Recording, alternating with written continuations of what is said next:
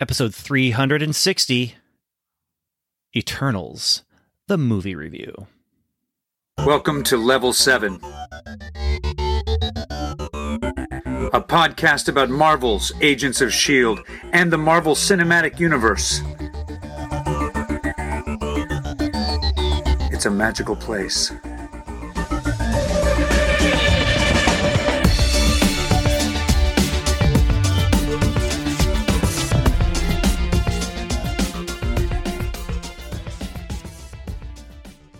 Hello, and welcome back to another episode of Welcome to Level 7. My name is Ben Avery, and I'm here with Agent Samantha right over there. Hello. And Agent Stewart is not with us, but he did send us some comments so that we could talk a little bit about how he felt about this movie.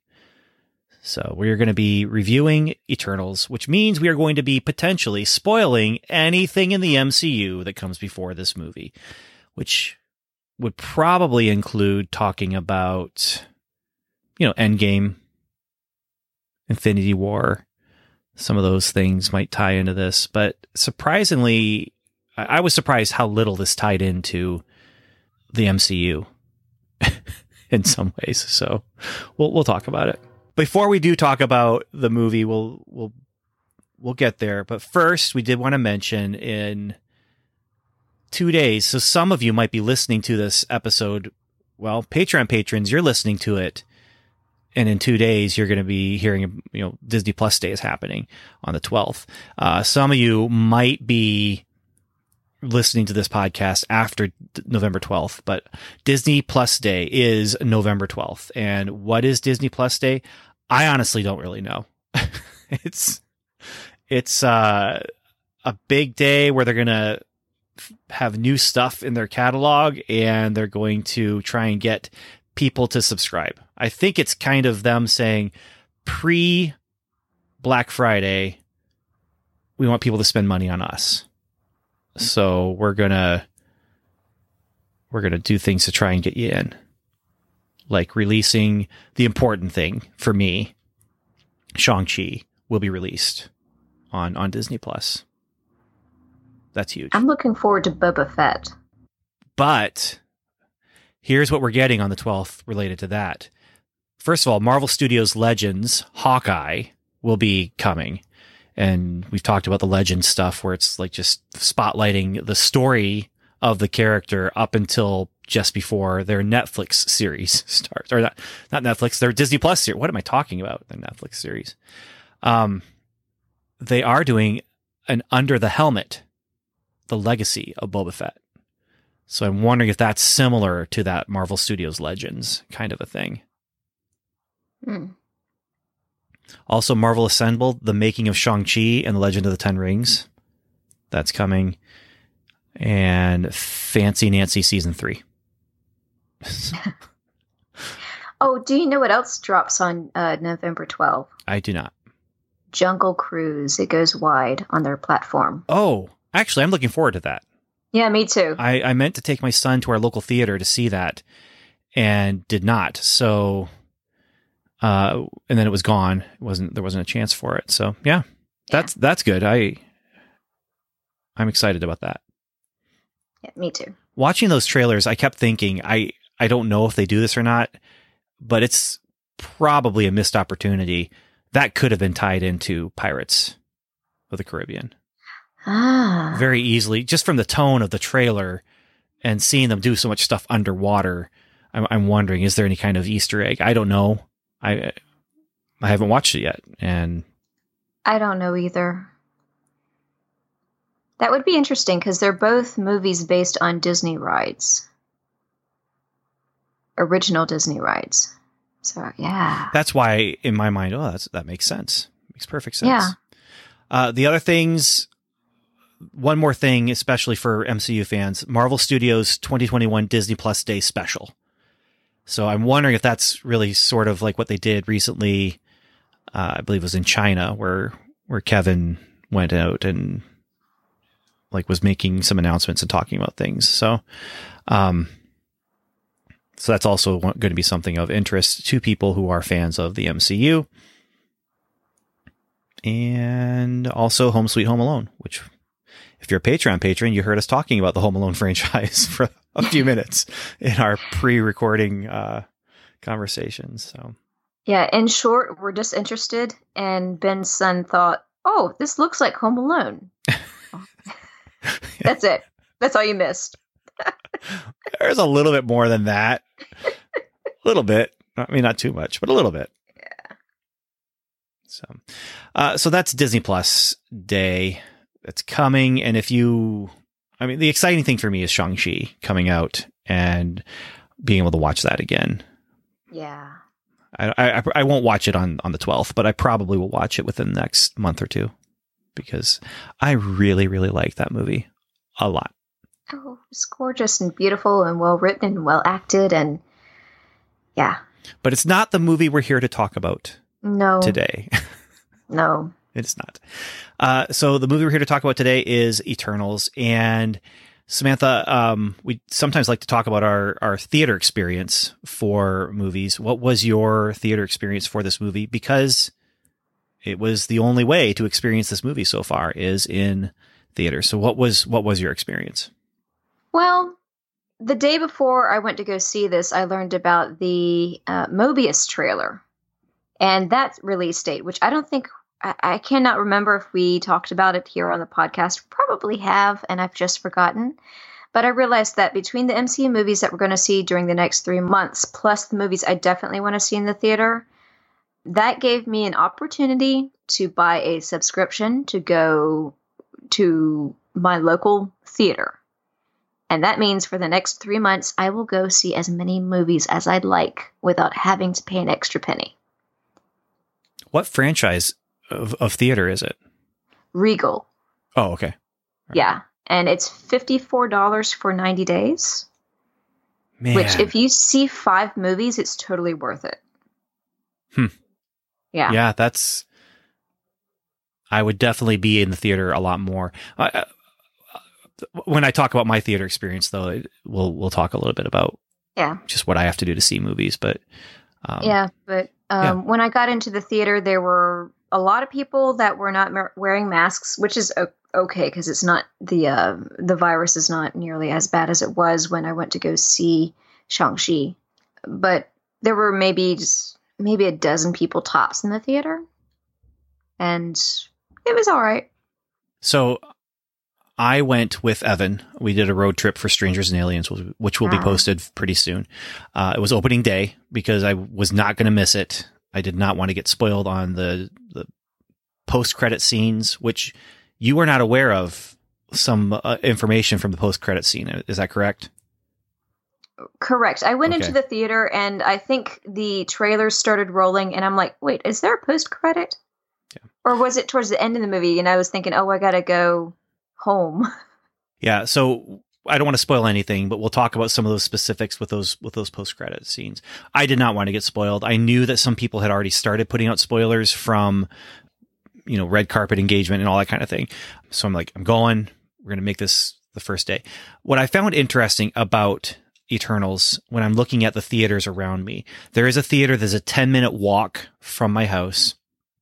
And there's a theater that's a 10-minute drive from my house, but those are both very small town theaters. And so I just went and saw Ron's Gone Wrong this weekend at this theater. And, with my son, we walked down to the theater and there was, 20 people there maybe, and probably seats 100, 150. I don't know.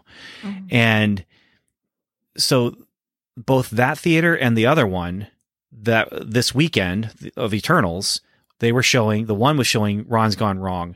The other one, the Bremen Theater, which is 10-minute drive away, was showing a movie called Mayberry Man, which is this low-budget indie film that's basically Doc Hollywood or Cars, but it's about depending on how old you are. Right. It's about a Hollywood actor whose father once guest starred on the Andy Griffith Show, and he's speeding through town and gets pulled over, and his punishment is he has to stay for Mayberry Days, which is the town's Mayberry celebration weekend. And he falls in love, of course, with one of the townies. And I'm just looking at this and thinking, what in the world? Well, one of the connections is I believe, filmed most of, if not the whole movie in Indiana. And so that's part of why it was important. They were actually like promoting it as this is a movie film partially in Indiana, but that means both these theaters skipped Eternals this weekend. Oh, wow. And well, so the theater that I went and saw Ron's Gone Wrong, which fun animated film, you know, when it shows up on Disney Plus, watch it. It was fun. You know, it's a good family movie and had a good message about social media and self-worth and friendship. So harmless with a good message. This next weekend, they're showing Clifford. I'm not sure what the other one is showing, but I do know that one of the things they have to do with the blockbuster movies is they often have to commit to a couple weeks in a row.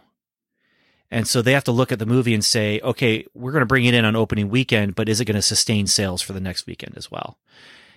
And so, you know what movie they had before Ron's Gone Wrong? It was Dune. Good choice. So they showed Dune for 2 weekends in a row, but they chose not to show the Eternals. So I just found that interesting that that's what they chose to do. Now, if I'm going to go see a movie with Evan, I'm going to be driving to our AMC theater, which is where I prefer to see movies. It's a comfortable theater. I have points that I get for using Fandango, but I also have points that I get for using the AMC Club. So I get double dip on the points, and it's my preferred movie experience. But well, when I pick up Evan, it's 40, 45 minutes away because I have to go get him and then we drive to the theater. That's okay. You know, I listen to Foundation. I'm listening to the audiobook right now, and the drive isn't a problem, but I just found it interesting that to see that movie, I had to drive a half an hour away, and it just shows me, okay, there's not a lot of faith necessarily for people whose livelihood depends on movies. They showed Black Widow, they showed Shang-Chi, but they did not show Eternals. So take that for what you will. Well, frankly, the critical review of Eternals was not nearly as strong as other Marvel movies. Yeah. Well, and spoiler, although I guess I don't need to spoil this because we're going to talk about what we think about it anyway. My critical review isn't as high as other Marvel movies. I place Eternals in my bottom half. It was right at the edge, but it would be in the bottom half of all of the Marvel movies, Marvel MCU movies. Now, did that mean I didn't enjoy it? Absolutely not. I enjoyed the movie, but this review that we're going to be talking, I'm afraid we're going to maybe upset some people by not being critical enough because we like it. Although I don't know if you did or not. So I'm speaking for me now, I guess. Or if it's going to be people won't like listening because we're too critical. Because the more I think about this movie, the more I'm just like, oh, but what about this? Wait a minute. This is a thing that doesn't necessarily make sense. But I will say this. I told Evan in our Strangers and Aliens episode review that we did, for Eternals to be successful, before we went and saw the movie, I said for it to be successful, it has to capture my imagination and a sense of wonder. And it did do that. The science fiction stuff that they were showing was big and broad, and there was, you know, cosmic stuff happening. And I enjoyed it. I did enjoy it. But as I'm thinking through and just like going through my thoughts, there's plot issues. I'll just put it that way. Yes. So let's do a quick spoiler-free, your opinion, and then we'll get into the nitty-gritty of it. Let's do this, Samantha. Do you like giving stars? I'd say in this instance, it's a pretty it's an easy star rating system. Okay, so what would you give this on your easy star rating system? And then I'll adjust mine to follow suit with your. Solid 2.5. Wow. Okay. All right. Right as soon as this movie ended, I texted Stuart and I sent him 2 GIFs.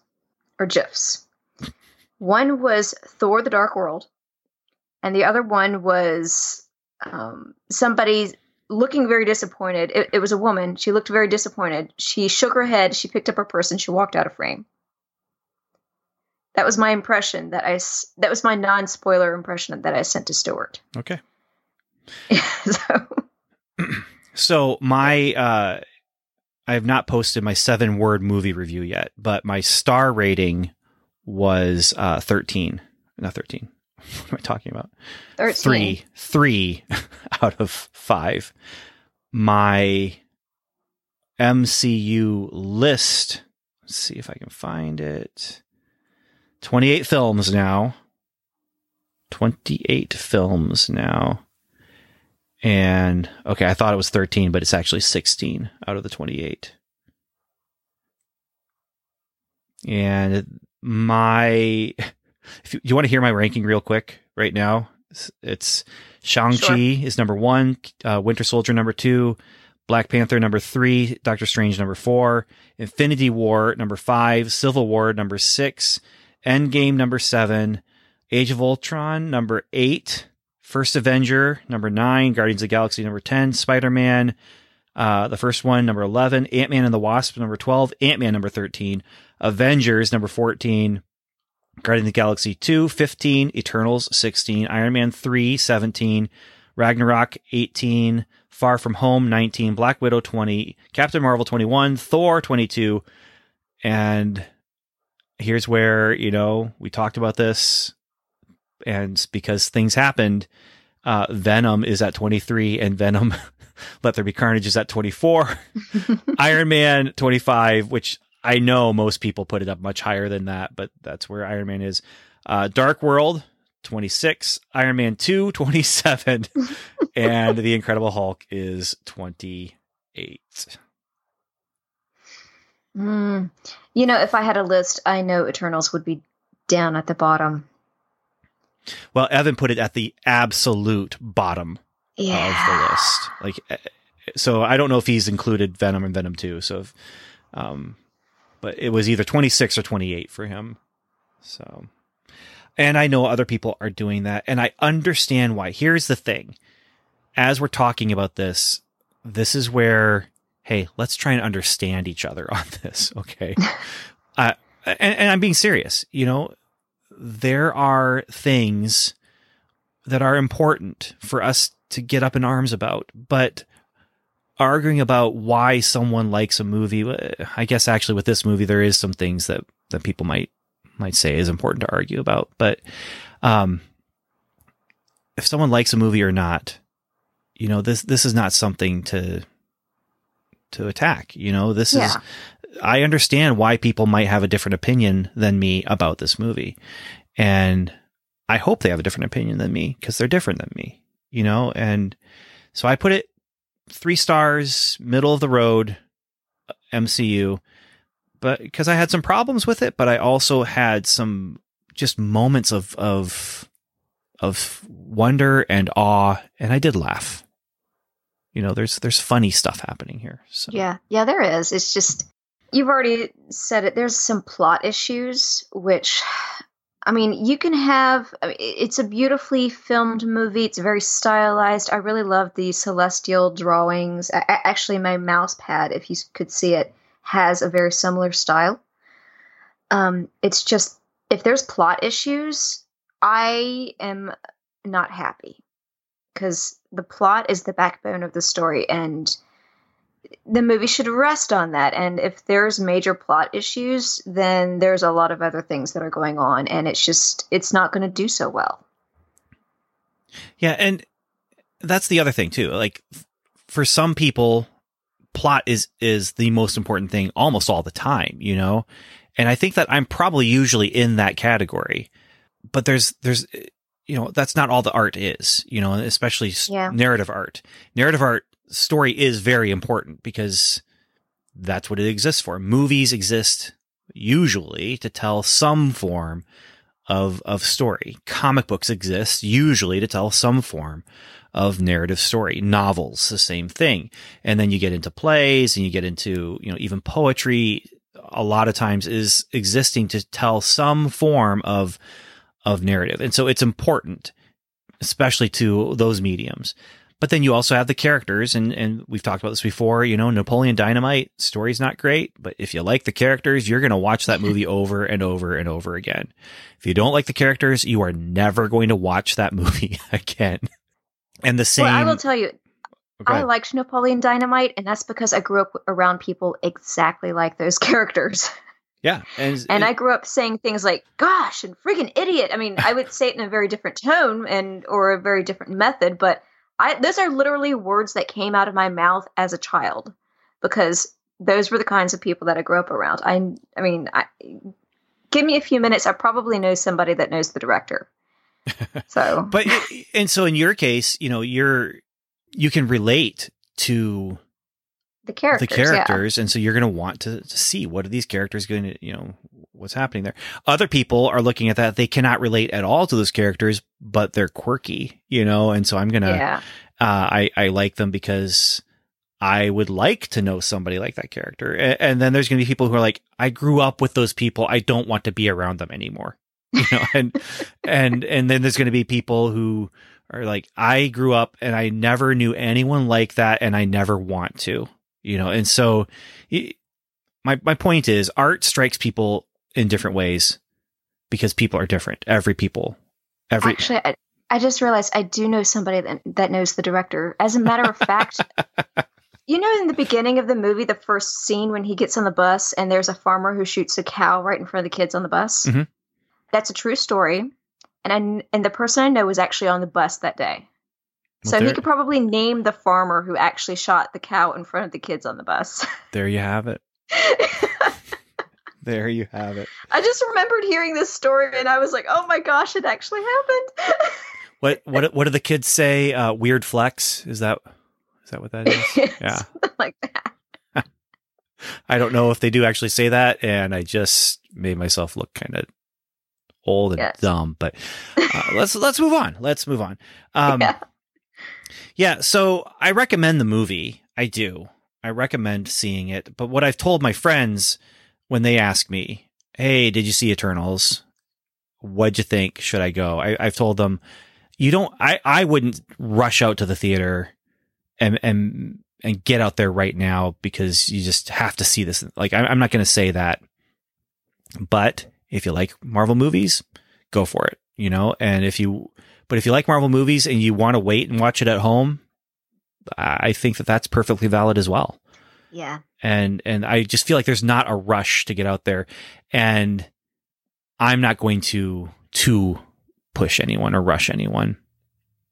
And the other thing is, most of my friends who have seen it have a very similar reaction. I liked it. But it's not a glowing review, and, but if I can just say quickly, stylistically, like you were saying, Samantha, it's a beautiful movie. Plot wise, I have some issues. Character wise, there's a lot of characters, and that's one of the problems of the movie, but it's also a strength of the movie. Like, there's a lot of stuff going on with these characters, and the director, I feel like, is working really hard, and the screenwriters working really hard to create a story that you actually care about the characters. And it's not just what are they punching, but why.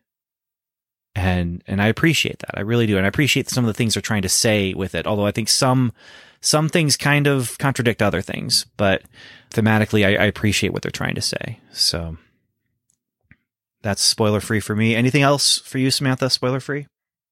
Not at this time. Everything else is spoilers. All right. Well, Samantha, you're the one. Play that spoiler organ. Spoilers.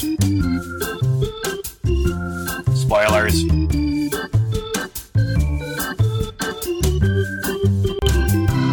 Spoilers. So the spoiler organ has been played, and that means that we are going to spoil this movie. And the other spoiler stuff we really didn't get into in the early part of this episode. But be aware, we might be talking about Thanos at the end of this episode because reasons that we will get to. Yes. So let's structure it this way. We'll talk about, I think, maybe the review quadrant that I use sometimes with plot, characters, theme, and style.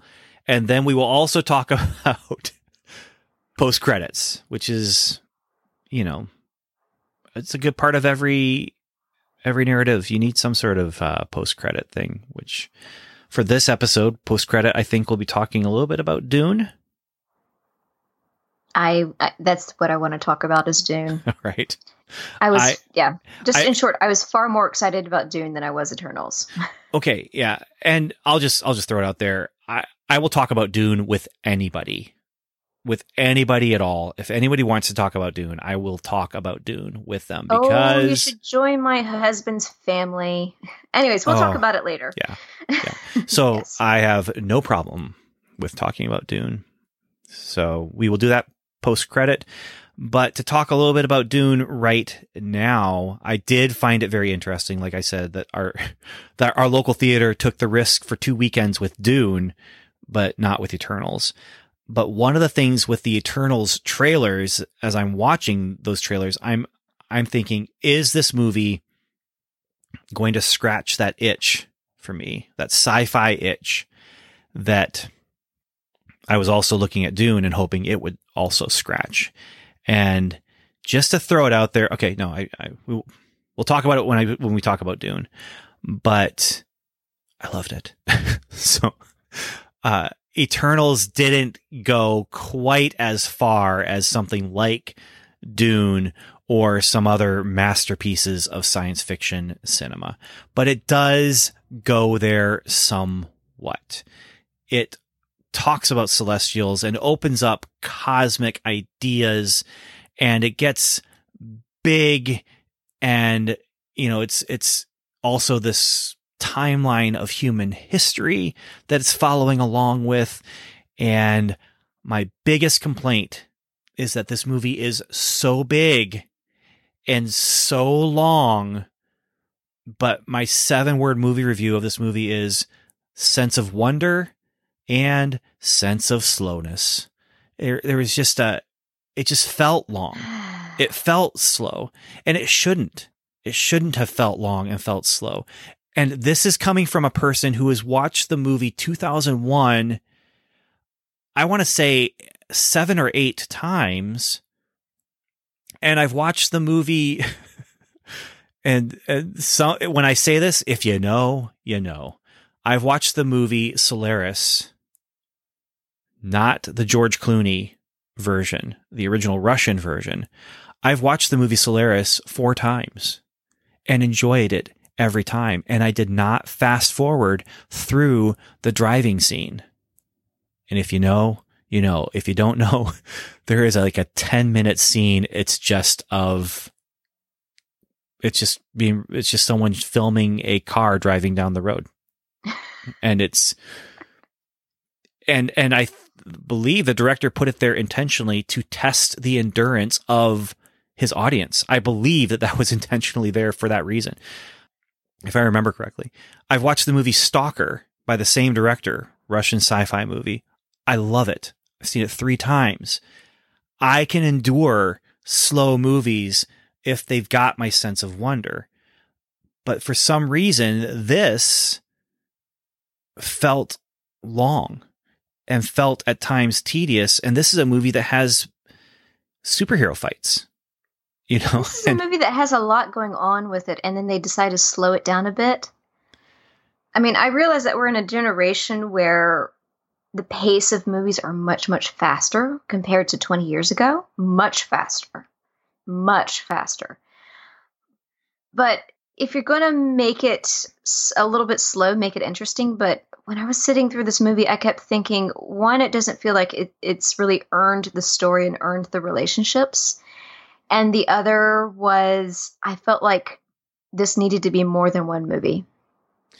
Yes. So is that solution, is the solution to make it longer? I would say sometimes yes. Sometimes the solution is not to try and cram more things and make it happen faster. I think sometimes the solution is let it breathe. Let Yeah. it breathe. Let these characters do their thing. And the other thing, this is a style thing here. The flashbacks got a little much, you know, and Oh my gosh, not just the flashbacks, the timeline that they set up did not make sense. But why not? And I know, okay, so nonlinear storytelling is a very common trope to use, you know, and how many movies do you watch where it starts where, you know, the character is in a really bad spot and then says to the screen, I bet you're wondering how I got here, you know. And, oh, Deadpool. okay, I don't know about Deadpool, but I do know Deadpool about does like, it. Like a lot of every movies movie. do that. You know, they do that because they know we got a slow start, we got an origin story to tell. And yeah, but Deadpool does it ironically. And they make a point of pointing out, hey, we're starting in the middle right here. Let's go. and when it's done well, you don't even notice it. You don't even care because you're like, oh, wow, that's weird. And then, oh, now we're back here.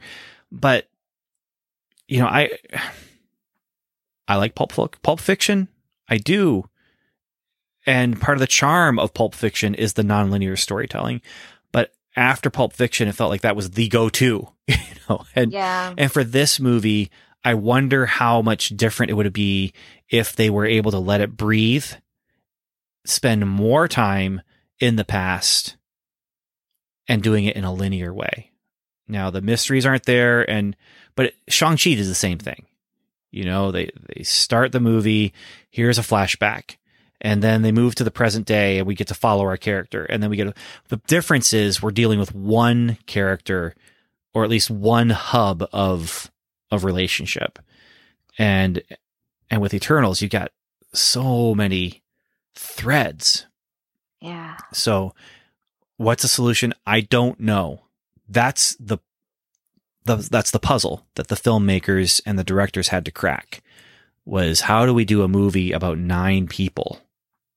and we don't have the built-in knowledge of the relationships there. You know, even I've read a couple Eternals comics. I don't know who I'm watching. I know Gilgamesh has been in the Avengers. I know that. But Sprite, like, if you were to tell me there's a Marvel movie with Sprite in it, I'm thinking of Shadowcat. I'm thinking of Kitty Pryde, because I believe she was called Sprite at one time. I might be wrong about that, but that's where my mind goes. And yeah, and then you throw Superman and the Flash in there, and you don't have the built-in relationships. You don't. And it's just, I just didn't connect with these characters as well as I wished I could have. And there's a lot of really fantastic characters in this, or actors in this movie. Mm-hmm. I just felt like maybe they should have taken the script, tossed it out the window, and then taken the same ideas and reworked, just start it over from the beginning. Because sometimes you need that clean slate, have the story like mull over in your head, but swipe what you got clean and just start over again. But here's what I would guess, honestly. I think they probably did do that. I mean, that's part of the movie making process is sometimes to do that. I just, man, I'm imagining this. What if they had this team of creators and they had this group of actors and they had the story structure of Inhumans. And what I mean by that is an IMAX movie leading into a Disney Plus series. And you would have had to, if you did that, you probably still would do the time jumps. You probably still would do the flashbacks. It would probably feel more like Lost in that sense, where you're because every episode is going to have flashbacks, you know? Yeah. But you can let the characters breathe. You can let the characters get to know each other. You can care about who loves who, you know? And because, man, I'm going to forget names. I believe, Icarus. I won't forget his name because he flew into the sun. And so. Or so Sprite said. Well, we saw him go into the sun. Whether he's alive or not is another thing, but we actually did see him go into the sun at least on the edge. Yeah. And, but we didn't see, no body, no death, right? He's not dead until there's a body. Of course, you fly into the sun and you're dead. There's not going to be a body, but yeah. I'm going to remember Icarus though, because he flew into the sun. And, Icarus and I can't remember the Cersei. So here's where I want to insert Game of Thrones, because Stuart and I, neither of us really looked into these characters before going into the theater. And we're like, hello, Game of Thrones left and right, because you have Richard Madden and Kit Harington who play cousins in Game of Thrones. And they're reuniting in this film for about 2 scenes. Kit Harington actually is not in this movie a lot, but somehow he's, on IMDb at least, he's 5th billed, above most of the Eternals. He's important to the future of some MCU stuff that's coming up. Yeah, if Eternals even gets a sequel. We'll talk about it. Eternals does not need a sequel for us to see Kit Harington again. Yeah. And I'll tell you why when we get to the post-credit stuff, because there's a bit of information I'm going to drop on you that I hope you don't know yet, which is why I told you don't look it up, because I wanted to hear you respond to this information. Okay. But, if you have heard it, then please pretend or something. I don't know. But anyway, keep going. Yeah, with the Game of Thrones connections. Yeah, and Cersei is also the name of one of the main characters in Game of Thrones. Oh, okay. Yeah. Though I'm looking at the cast list now, though the spelling's very different. I think in Game of Thrones, it's more of the Greek style where it's Cersi, I think. Sounds right. I don't know. Sounds right. Forgive me. I only listened to the audiobooks of Game of Thrones. I did not actually read them. But yeah, I mean, there's that. But I think that casting and just the name Cersei is the only thing that really sparked Game of Thrones connections. But every time we heard the name Cersei, we keep going back to somebody who's really cruel. But here in this movie, Cersei, this character is actually really kind and wanting to save everybody as opposed to destroy everything in order to keep her power. Yeah. Yeah. So that relationship, they spent time on it. And I'm wondering, like, if we had a series, would we care about that relationship more? Because that was an important part of this movie. And I want to just make sure, if you're listening right now and you're yelling at me because you're like, why are you being so negative? I'm not. The movie makers had a lot of stuff that they had to do to make this work. And it wasn't even your typical Marvel thing where the movie makers have a lot of stuff they have to do because they have to introduce Spider-Man for another movie, and they have to introduce this for this, and they have to make sure that they include an Infinity Stone, and they have to make sure they include this and that. I feel like the story was able to be its own story. And it's interesting because the story that we get is them talking about, well, why couldn't we do anything with Thanos to help with Thanos? And then the rest of the movie is them fighting a bad guy where none of the Avengers come and help, partially because nobody knows what's going on, but they never went to the Avengers to ask for help. Yeah. And also, these characters are either 7,000 or 5,000 years old, depending on which character you're talking to at any given moment. Because they kept going back and forth on how long they had been around. But the opening scene, they land at 5,000 BC. Yeah, so they're 7,000 years old. 7,000 years old, but they also keep talking about when they originally landed 5,000 years ago. So somebody can't do math. Well, but some of those conversations were happening 1,500 years ago. I'm not even talking about those conversations. I'm talking about the present day conversations. Maybe they're just rounding, because if it's 7,000, you round down to 5, right? No. Yeah. If you're rounding between 5 and 10, you round down with 7,000, right? Or something like that. I mean, You're not going to give me a no prize for that, Samantha? No? Okay. All right. No prize for you. I'll not accept it then. Come back 1 year. Okay. So yeah, if it had been a series, they would have been able to we would have been able to spend time with these characters as a couple. Because that's the other thing is we never actually see them much as a couple early on in the movie. Now we do see their romance. We do see them fall in love. We do see them get married. But at that point, we've also spent more time with them post relationship. And so I don't know. I got to stop rewriting the movie though. It's just in my head. This is where I'm going as I'm thinking about this. But again, there's still with all the history stuff where they're dealing with people in this time and they're in Babylon and all these different things that are happening. It's engaging. It's engaging my sense of wonder. It's engaging, that part of my brain that loves big, high concept sci-fi ideas. And there are a lot of big, high concept sci-fi ideas in this movie, and I love them.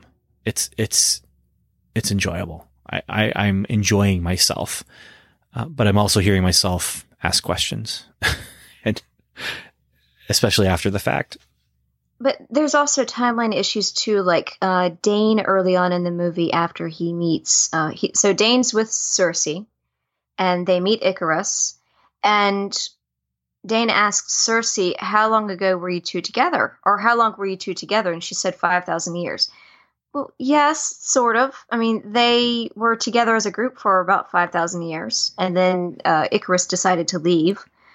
But realistically, she and Icarus were only in a serious romantic relationship for about 1,500. That's a big time difference. Yeah. Yeah. And those details escaped me. I did not notice those details. Yeah. And I mean, I've had past relationships with a couple of friends who I was friends with them for a long time. Then we dated for a short period. We broke up and then we just continued to be friends. When I say that this person is an ex, I don't include all the time I was with them as a friend before. I just include the time that we were very seriously committed as friends or as a couple, as a romantic couple. So, I mean, like I said, I can see how in some interpretations, yes, 5,000 years is a correct answer, but as a romantic couple, no, it's not. So it's just, I wish there was a little bit more clarity in that answer. Yeah. So we see the romance, but I would have liked to have spent more time with them. On the flip side, though, Icarus and Athena, I don't know about you, but that relationship I loved. Like, really? That worked for me. Yeah. And I don't know why. I don't know what the difference is between these two other than the kinds of things that were happening with the relationship. So like with Athena and Icarus, you have two people who are in love, but he's dealing with helping her with her, the disease that she's dealing with. And he's taking care of her while she's, having to, worry about, am I going to kill him or not? And I don't know. I just, for some reason, that one resonated more with me, and his death resonated more with me because of their relationship. Do you mean Gilgamesh and Athena? Sorry. Yes. I mean Gilgamesh. Okay. Yeah. I do. Yeah, okay, because I was Icarus. like, Icarus really wasn't that involved in taking care of Athena, but Gilgamesh was. No, Gilgamesh and Athena, that relationship to me was more engaging, and how it ended up with him dying had more emotional pull with me. That said, her revenge that she got didn't. And I think part of it is not because of the way it got played, although that might have been part of it, but I think part of it is because like it was empty for her. And I think it was supposed to feel empty. I think. And it Yeah. did. So Which makes me not feel committed to that storyline. Because if the character's not feeling it and you don't show the character feeling it, chances are the audience is not going to be involved in the plot line mentally. well, I was in that relationship there. So But yeah, I liked Athena and Gilgamesh together. and then if I go to Messenger, I'm going to take a look at Stuart. He sent some messages. He says, enjoyed it, but was taken out by the idea that Robb Stark was all about Cersei. If you know, you know. And then he said, I wanted to pin him down. I said 2 questions, thumbs up or thumbs down. And is this in the top half of MCU movies or bottom half of MCU movies? And he said, thumbs up, bottom half, but only because I didn't know the characters. I feel like they did a fantastic job being inclusive. Love Phastos and his husband and child. And then I said, bottom half doesn't mean bad review. And he says, nope, I just didn't know the characters. But it was interesting to see the Justice League archetypes play out. So, Yeah, and he did say that he preferred this. Did I say this already? That he preferred the Justice League, or he preferred this movie over Justice League? you did not say that. So did Yeah. he, oh yeah, you guys were talking about, there was a so- period of messaging that was happening that was just a lot, and I could not follow it. Oh, that's fine. Yeah. Yeah, but he said, he came out and he said, well, that was better than Justice League. And I said, yeah, but not by much. Here's what he said. Saturday, 7:30. Hey, look, it's a better Justice League movie than Justice League. And you said Eternals, and he said, yeah, just finished, waiting on the end credit. Thor 2 is still the worst. And then you said, don't spoil to yourself. and then you said, please let me know when you finish. I have an appropriate. Oh, here's your that's when I spammed you guys. GIF gift that you did was Black Knight. Winter is coming. That's involving the final after credit. Yeah, and then he says, seriously, Cersei, and you said, I know, with a Ross gif. And you said, that took me out of the movie. I liked it, but that took me out. And then you said, I had so many things take me out of the movie, but you're right that it was still better than Justice League by a bit. And he said there was Superman, there was Flash, there was Wonder Woman. Not sure who was Batman. And I believe that you are suggesting that maybe Kit Harington was Batman. Yeah, because he's the guy without powers. Yeah. Which we'll talk about him. Yes. We'll talk about him. And then he mentions the Shang-Chi giveaway that we need to do that we haven't done yet because he hasn't been on an episode, and I wanted him to be on an episode. And he mentioned, let's wait until after it's on Disney Plus so more people can get involved in it. And I'm just going to throw it out there to you, everyone. If you have not had a chance to send us a message about Shang-Chi, at this point, all you have to do is send us a message about what you thought about Shang-Chi, and you get into the drawing here for this Shang-Chi toy who has weapons that he spins around, and Stuart bought it because he wanted to do a giveaway for the podcast. So send a message to our Facebook page or to studioavery@gmail.com, because that is our new email address that we have to use right now. And I will tell more about that when we talk about feedback. All right. So all that said, we've talked about some of the characters. We talked about some of the things we didn't like. We talked about some of the things we did like with them. Is there anything more character wise that you wanted to mention before we get into this more of the style stuff? Yeah, there's one character I want to talk about who's actually in a post credit. I will wait and leave that. Androids. So here's another plot issue I have. Or just a filmmaking issue that I have. The opening scene, the language I was getting across from the screen was that these are androids sent from a very distant location in the universe. And they were awakened once they arrived at Earth. Mm-hmm. And later on in the movie, and when they get to Earth, they think that they're actual living, breathing, organic beings. But when after 7,000 years, they learn that they're actually androids, which I felt that revelation would have been served better by not having those film contextual clues in the very first scene that said that they were androids. So I feel like they were biological androids, though. Right? I mean, they're eternal. They're eternal androids, but I mean, I they get were the not. Oh, go ahead. Yeah, they're not organically made. Maybe some organic material, but I mean, or maybe some complex thing that, you know, only a Celestial would understand. But they were definitely built. They were built. And they were programmed. Yes. And then they were wiped. But I get the feeling that it's kind of a complex creation process that involves using biological matter material. Because I believe they think that they're all living, breathing creatures. Right. And I think some of that is because they have, and they're able to form, you know, physical relationships with others and with humans. Yeah.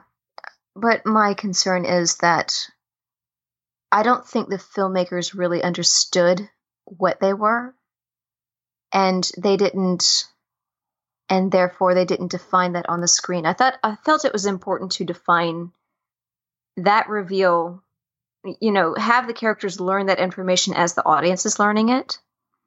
And because that little orb going into Selma Hayek's chest, to me, I mean, that translated, these are, or when that happened, that's when all the characters woke up on the ship. That, to me, said that these were all androids. And I picked up on that very quickly. And it's just... It's interesting because I didn't. So I just for wish me, I just wish I knew they'd been created, but... Yeah, it was just obvious to me from the first scene, and I was not shocked when they got to the reveal scene that they were all androids. I was just, it was another plot thing that just irked me really, really bad. The more shocking plot thing was supposed to be that they find out they're actually there for an evil reason. And yeah, some of that works for me, and some of it did not work for me. And that's where there was a little bit of another inconsistency, maybe, was just in how this whole plot worked for them.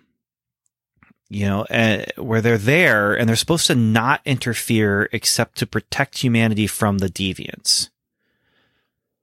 But they're creating technology and giving it to humanity and allowing humanity to fight wars based on the technology that they've given them. And I know there's kind of a tension there that was brought out with Faustus, where he's giving them, he wanted to give them a steam engine, you know, and that's funny. Here, okay, fine. Here's a plow. Here's a plow. Here's what your does it do? basic It plows things. Mule pulled plow. Yeah. But then you have the scene, and this is where I wish we had more time with this movie, because I feel like this scene should have evoked more of a sense of just bigness and the issue that they're dealing with, where it's Hiroshima, and Faustus is crying because he helped them get there with the technology. Well, that's actually absolutely against the plan, that they're supposed to be like not interfering, and he helped them create a weapon that could potentially destroy all life on the planet. You know, the whole Cold War existed because people were worried that we were going to blow each other up, and we had enough nuclear weapons to destroy the world how many times over. And so, okay. Like I like the character movement that we have with this guy, but it wasn't earned because I'm scratching my head about the plan, you know, and and this is where it's just because it's moving so quickly from place to place to place that, man, I wish we could have spent more time with that. And I guess if you're gonna have a problem with a movie, the problem with your movie that you want to have is where people are saying, I wish I had spent more time in your movie. And that's what I was wishing. I could spend more time in this movie, not because I wanted it to be slower, but because I wanted to, get to know these people. I wanted to spend more time in your movie that moved really, really slow, and it was almost 3 hours long. But I feel like it wouldn't be as long, or wouldn't feel as long, if it was a little bit longer. If it was taking us to places that we were able to like be immersed in it. Yeah. I felt like either with the script or with editing, and I'm pretty sure it's with editing, that if you had somebody who had a fresh pair of eyes to come in and looked at either, that you may have, probably editing, that we may have had a better movie. But I just feel like now that I think about it out loud, yes, it was editing, which was the issue. Is that, there's a lot of time just visually looking at things and marveling at the beauty of the style, and not enough time really dealing with the emotions of the characters and what their story is and what they're going through at that moment and what they're feeling at that moment. But the feelings were definitely there, and that's one of the things that I would give praise to this movie for, is that it was trying to show us emotional fallout and was trying to show us relational moments, and there's a lot of crying, and and if you're going to look at like the villains, so if you're looking at the deviants right now as villains, there's actually an opportunity for the deviants to make the case that, hey, we're villains because we kill people, but you kill us, and we're only killing people because that's how we were created. Like, they didn't mean for us to be created like this, but, and so they're trying to make these mindless monsters be able to speak, and they need the Lorax to speak who will speak for the deviants. But more than that, I did appreciate and understand Icarus and him doing the heel turn, where it's just, this is what I understand. This is our mission.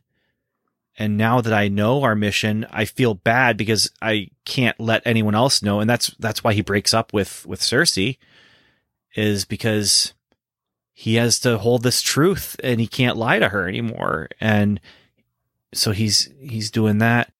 I wish they had actually, is it me, or did they not actually show the scene where he comes to that realization? Because I don't remember seeing about that. I remember that he and Ajax talked about it later. Yeah, and then he just knows when they're talking about it. Yeah, and it's just, I felt like we needed to actually see the moment where he comes to that realization, and that's why he left Cersei and the other Eternals.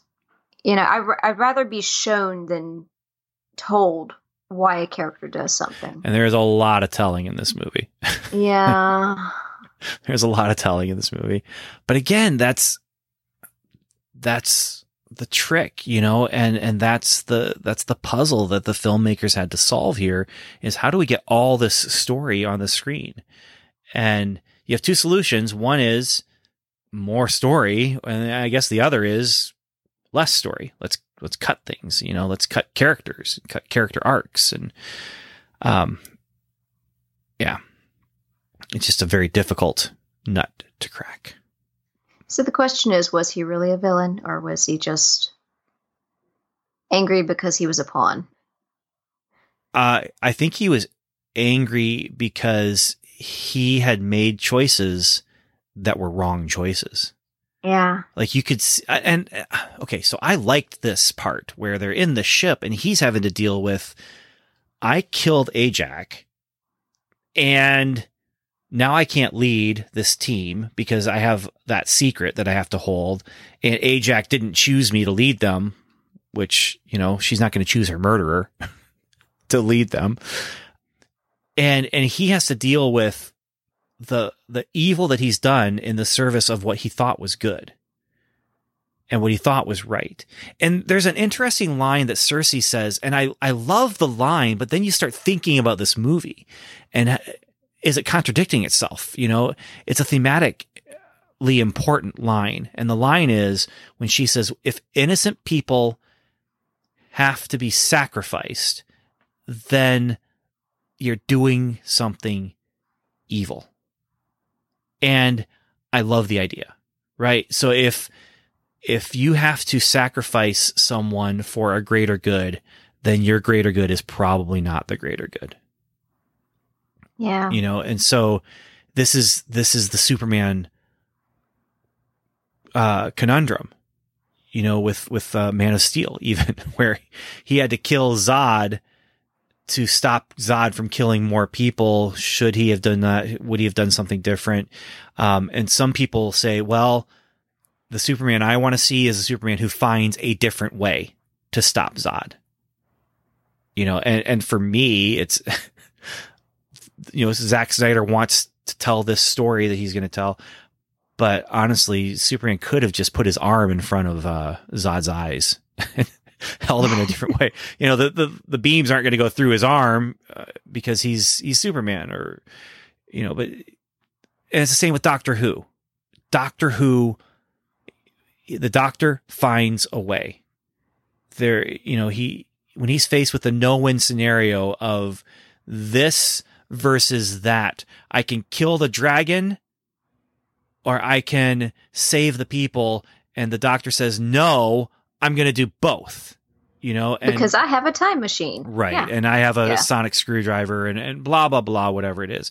But it's, you know, that's the story that they're choosing to tell. And you look at what she's saying, if innocent people have to die for the greater good, then it's not a greater good. I can't remember the exact line that she actually gave, but that's what the idea behind it. But then you look at what happens at the end of this movie. For them to serve the greater good and save the earth, they kill an innocent being. They kill a newborn celestial. And in my mind, I understand what's happening in the movie. But for me as a writer, I'm thinking, no. They find a way to do it different. You know, don't fight to kill this thing. You fight to transport this thing. That's where my mind goes. I was expecting them to maybe find a way to like transport the thing out of Earth or whatever, and find a different way. And it's the Silver Surfer problem too, which is another created problem where we've already gone some places here with this movie that they can't replicate now in the Fantastic Four with Galactus if they're going to bring Galactus in, because they just stopped a cosmic problem that wanted to feed on all humanity. Well, that's what Galactus does. You know, it comes to the planet, consumes all its resources and people, and then he sends a herald to go. And so Silver Surfer's thing was he didn't want to let the Earth be destroyed. And so he has to find a way to get around it, you know, and so that's where my mind was going. Is like, they're going to find a way to get that thing out of there. They're not going to kill this baby celestial, which isn't as cute as Baby Yoda. All right. I'll grant you that. But, it just, to me, didn't sit well, especially after she said that thing about innocence.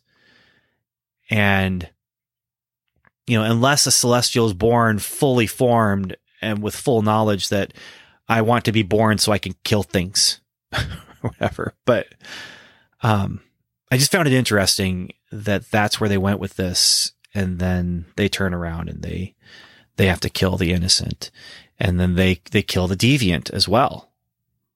You know, Athena kills the deviant, even though the deviant's been making the case for why I have every right to exist as the same way that you do. And it's like a lion, you know, or a shark. You know, if in Jaws 4, the shark actually could talk and say, hey, now you killed my family. I'm only doing this because you killed my family and I just want revenge, you know, and so that's why I'm here. That's what's happening in this movie is this thing is able to talk to them and say, hey, you're killing my people. By the way, Jaws 4, the book actually has a psychic link between Brody's wife and the shark. Oh, good grief. Yeah, I haven't read it. I've just heard about it, and I really want to find a copy somewhere. They're not cheap, the ones that I've found, but I'm glad they cut it for the movie, but the movie makes less sense because they cut out this whole voodoo psychic thing. But you almost got the scene that I described. Hey, man, you're killing my family. Yeah. Oh, was it Makari who was speaking to, or could hear the deviants, or what they were thinking or feeling? Well, they actually started talking. Yeah, but before that, there was one of the Eternals that said that they could hear that one deviant who was starting to develop more. I think that was Sprite. Was it? Okay. Where she said, I feel like it almost started to talk or something like that. Yeah. Okay, because Makari was the deaf character. And I realized, I mean, I had seen her on screen. Yeah, here's this character who's deaf who moves really fast. But she literally does nothing to advance the plot until the fourth act? Actually, there's a huge chunk in the movie where I totally forgot she was even in the movie. Right, because she was just living on the ship. Yeah. And it was so confusing when he steps on a bag of chips. And I was like, why is there, did like litter just blow in the door? And then, no, she's living there. Like it's her mess. So here's another issue I have too. Okay. Yeah, I do believe in inclusivity when you can. But however, this was, I mean, between the gay characters, of course, characters of different races, especially in a story that's spanning the entire globe. And then you have a deaf character, which I am not against because I have had relatives who have serious hearing impairment issues. But there's just so much going on here, and that there's literally no room to have them be involved in the plot. And therefore, it's too much going on. That you have a character here who does nothing really to advance the story. Except maybe run around and say, oh, this character's over here. I mean, she also fought Icarus almost to a standstill. And she was able to feel vibrations that other people around her were saying. And so she was able to, know things. This is what happens when you have a big cast, and this is... Yeah. And this is actually what I worried about when it came to the early Avenger movies. I worried about there being too many characters that somebody is not involved as much as the other characters. And that's what happened to Makari. And that's why I didn't like the involvement of her character to begin with, because she's not used that much. She's barely there. And therefore, is that really inclusivity? If you're barely including this character? So... I liked her. She was funny. The one thing I found interesting, I know people who learn ASL and do ASL interpretation. Mm-hmm. And I actually took an ASL class for 2 semesters. But I don't know it very well. But I did recognize some of the signs. And one of the things when they were talking about time back in Mesopotamia, they used what looked to me like the ASL sign for time, which is to tap your wrist where there's a watch. And I'm just thinking, and they have 2 choices. Do they go the route of Black Bolt, where Anson Mount is actually inventing a sign language, mm-hmm. which is fantastic. I love that he did that and got so into character. Or do you use actual language that's been created by people to use for actual communication in real life? And that's probably the most likely and maybe the best route to go is to use that. But it did create an anachronism where she's referring to time, tapping on the wrist, and then, but watches have not been invented yet, obviously. But Fastos is going to create that later, and it's in the subconscious somewhere, so that's okay. Yeah, but, here's the no prize. The no prize is the same reason that they speak English in Star Wars, it's called basic or whatever, but they speak English in Star Wars. Why? Because we're actually seeing the translation for us, the viewer. And you could say the same thing for her sign language, that the sign language was actually, it's the English or the ASL translation of what her sign language would have been back then. Because the other thing is, I believe that her sign language was probably invented by her. The rest of the team knows it and understands it and can understand what she's saying. But back then, those cultures probably had some form of hand communication before verbal languages were created. And so maybe she was, using that, but I bet that she actually invented her language. And how cool would that be to actually, see that happen? But then again, she might have also just had the knowledge implanted. Yeah. They all had language knowledge when they came out of their creation or whatever. Yeah. Well, and if you know the history of or sign language in general, you know that American Sign Language is very different from British Sign Language. And there's no, I believe in Braille for the longest time, there was no W. I don't know. I don't know about that. Or something like that. But yeah, it just was something that struck me funny as I'm watching. I was like, hey, wait a minute. Yeah. Hey. There's very many dialects, and often these dialects or specific languages were created in small communities. I think Martha's Vineyard for a long time had a really notable sized deaf community on the island before it became a destination place for the rich and famous up until the early 20th century.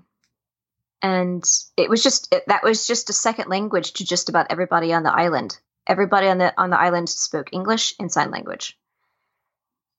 And you would sometimes hearing people having conversations with one another in sign language just because it may have just been easier to speak across a noisy room that way. So, but I think they could have gone either way with using American Sign Language or just making up a whole new sign language for her. I feel like they went the right direction. It just stuck out to me. Well, at this point, I'm like, whatever, whatever works. Because, like I said, she's barely in the movie. And I feel like they could have gotten around her plot points by doing something else with a different character. But it's just your question is valid. Is it inclusion if they're not included? But I would say your question is valid. But my answer is obviously they're focusing on a couple characters at the top. You have Ajax and you have Ikaris and you have Cersei, and those are kind of your three primary leads. And then Cersei falls away, obviously, because she gets killed. You have Sprite in there. Oh, you mean Ajax is killed? Yeah, Ajax is killed. Yeah. I told you I was going to mess these names up. Yeah. And you have Sprite in there, and she's got her own story arc. I feel like everyone kind of has at least a bit of a story arc that they're going through. Some of them are more, upfront than others. Sprite's was interesting. It's that classic kind of immortal vampire thing where she's stuck in this child's body, and from her first scene in modern day until the last scene where she's turned into human. Because here's the thing, I'm wondering what's going to happen in the sequel, because the sequel is going to be 2, 3, 4 years away. This young lady is not going to be a young lady anymore. She's going to be a teenager. She might even be a 20 something by the time that they're able to film the next movie. I don't know how old she is now, but she looks a lot older in some things that I've seen than she does in this movie. But anyway, what are they going to do? Well, science fiction, they fixed it, where she's human now. Now, where are they going to go with that? I don't know, but that does create some potential story arc in the future where maybe she asks for her powers back or something. I don't know, but she asks for them back when she's older, and they don't have to do any kind of CGI madness to make her not age when you're dealing with, a 13, 14, 15, 16, 17-year-old who's just growing up, you know? Yeah. Man, speaking of growing up, watching the Ghostbusters trailer and seeing Finn Wolf, whatever his name. From Stranger Things? Yeah, that kid looks so old. And then I watched the Stranger Things 4, and I can't even recognize some of these kids. I know. It's like they're all grown up now. Yeah. Well, Yeah. And I'm actually dealing with that with my own children right now anyway. you Oh, okay. know. They're all just getting older, you know, and yeah, I'll just throw it out there briefly. It's hard. It's hard right now watching my kids grow up and not be kids anymore and realizing, oh, there was a day when that was the last day I ever picked up my child. And I'll never pick them up again unless there's some sort of weird emergency where they break their leg and I have to carry them to a car or something to get them to the hospital. Very specific imagining that a very specific hypothetical. But Yeah. I remember the last time my dad picked me up because my dad said, "Oh, you're getting too heavy for me to pick up now." and that's why it was the last time, you know? Yes. Well, and I just recently picked up my 10-year-old, and who actually he turns 11 tomorrow. But Oh, happy birthday. I picked him up, and I was just like, "Oh, yeah, I don't think I'm picking you up anymore." I didn't say it to him, but in my mind, it registered with me. Oh, that might be the last time that I picked this kid up. So anyway, time passes, but not fear and eternal, and that's where that whole idea of this is Highlander, right? Where they're all living through all these historical things, but any relationship that they have with any human on Earth is super temporal compared to, super temporary compared to their lifespan. Yeah. And it's one of the things, Highlander, not a great TV show, but good enough.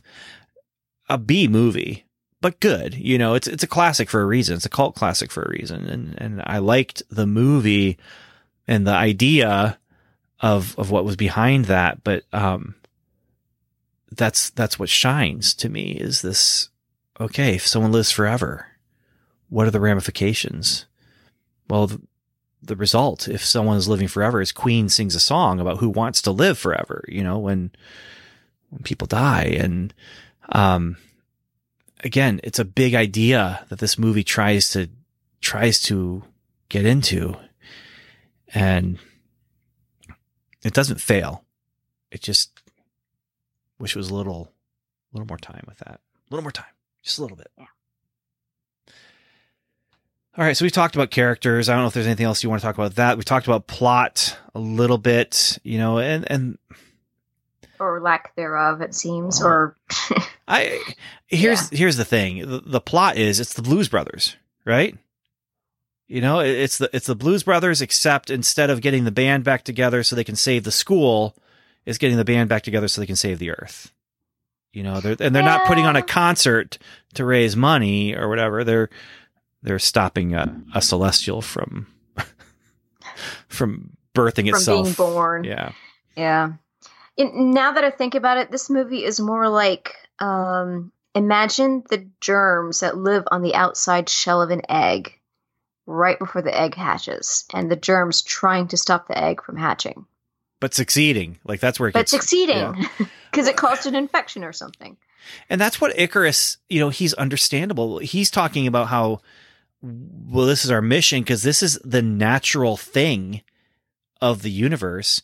And the question gets brought up of like, what about all of the life forms that are never going to know life because we stop this here? And obviously, we all know it has to be stopped. It has to be stopped. We're not going to sacrifice humanity for, you know, a potential out there. We have to stop this evil from happening. I just expected them to stop it in a different way. Now, visually though, stylistically, stunning, beautiful. Oh yeah.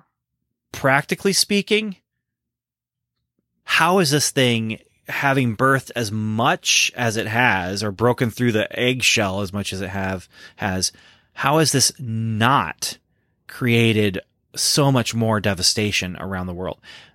As far as we know, there was an earthquake around the world that was unusual. And that happened. I also wonder, I know people were talking about from when they talk in Infinity War about how there was some sort of earthquake. I didn't go back to look and see. I know people were talking about, oh, that's Submariner, causing some problem in the sea.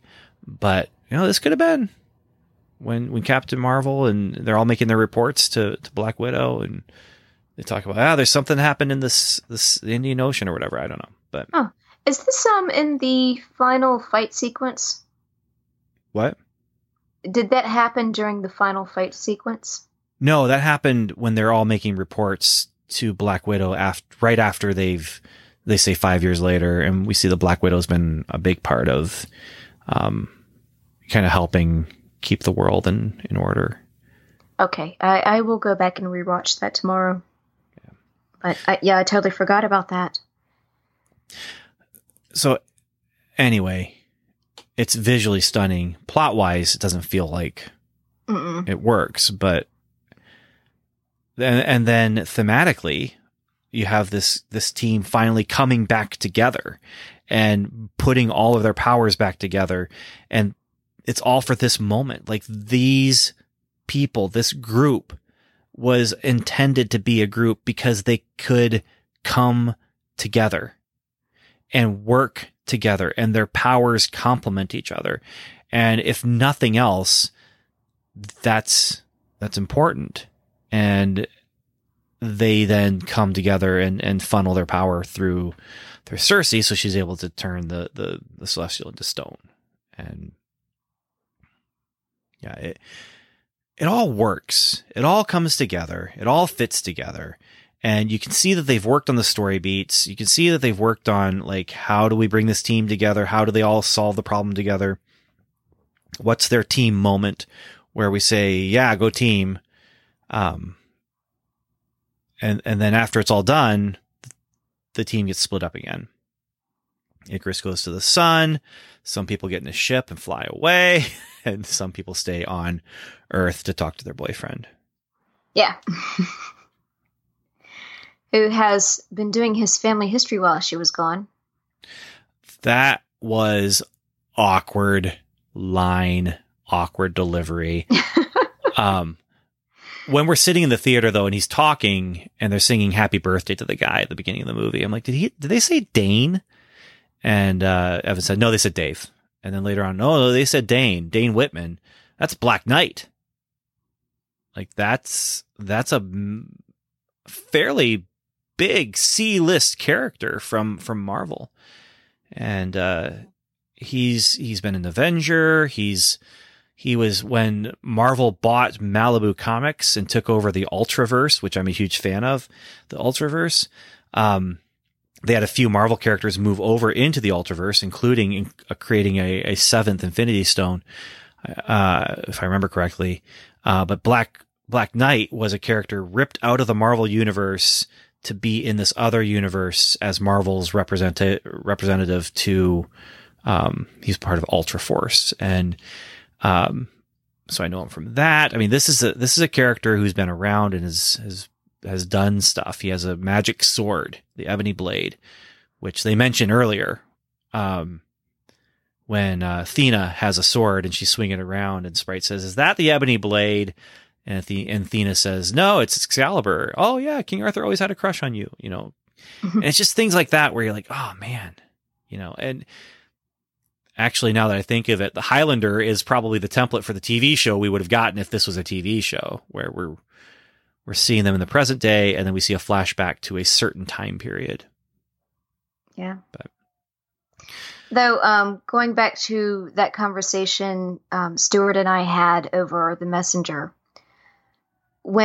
after he finished seeing the final after credit, I sent in succession, not exactly in order in the scene, but I sent him GIFs from Monty Python's and the Holy Grail, of the scene with the Black Knight as he was losing limbs. Yeah. Just merely a flesh wound or things like that. And Stuart was like, huh? And so I replied back again with another GIF from of Jon Snow from Game of Thrones being very, very cold. And he's like, and Stuart was just totally lost in that conversation. Yeah. And then I told him that he's going to be playing the Black Knight in the MCU, and he's like, "Oh, okay, I get it now." So that's an established character, a long-running character, an Avenger, honestly. So is he going to be part of the new Avengers? We don't know. I mean, let's talk about, I guess, the post credits now. We've kind of covered almost everything. Question. Okay. Can the MCU go on without this movie, without acknowledging it? I mean, if this movie was absolutely just, yeah, I mean, 100%. Taken out of canon. Yeah. This, you can still bring Kit Harington into the rest of the MCU as the Black Knight. I was incredibly surprised how disconnected this movie felt. Yeah. Now, is it setting up some stuff for the future? That's the question. You know, is setting up the Celestials. Is Galactus maybe going to show up as a Celestial? I don't know, but this is a movie that they could end up not referencing this at all. Same with Shang-Chi, honestly. They could end up not referencing that movie at all. Because they are very self-contained, and I appreciate that. Well, not exactly, because we had characters from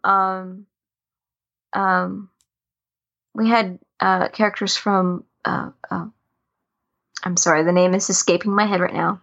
Doctor Strange. Yeah, no, you're not wrong, but these movies were self-contained. And if we never hear from Shang-Chi again, there is nothing that they set up where you're like, well, wait a minute, why isn't Shang-Chi showing up for blah, blah, blah, blah, blah. We just get this idea that there is something out in space that felt the energy and was replying to it, or whatever it might be. It's been a while since I've seen it, so I don't remember the exact terminology, but the 10 rings activated something out there, and something out there knows that they're here. You know, okay, so what does that mean? Yeah. I don't know. And they can reference it because it's setting up something. But the movie itself, what I appreciate is it's very self-contained. Same with Eternals. Very self-contained. And yeah, if you are watching through the MCU right now and you want to get all the story pieces so you can make sure you know what's going on with everything, if you're doing it right now, you don't have to watch these. Now, when another movie drops and they start referencing the things we've seen here, that's going to change. And that's where we're going to go. You know, they're setting up things for sure. Yeah. It also reminded me a lot of Inhumans, the series. Yes. Yeah, because I mean, the characters in that movie, most of them were interesting. It's just, I felt with Inhumans that a lot of balls were dropped there, and I felt the same way with Eternals. That there was just not. There was just, I just didn't feel like this movie was finished, really. The story was, but then they are definitely saying, "Hey, but don't worry, there's some sequels coming." And if those sequels are approved, right? And we'll see. Black Knight is going to show up, and so here's where, okay, I'm curious because the first post credit, it's the troll, and it's Eros, Star Fox. Is that right? Did you recognize the voice of the troll? It felt like Patton Oswalt. It was Patton Oswalt. Oh, okay. So did I recognize it? I'm going to say yes, but the truthful answer is no, because I said it felt like him instead of saying it was him. Why do I? Oh, that's just the top cast. Let me open up. But yeah, I mean, and I realized okay, this is his third appearance as something on-screen Marvel titled.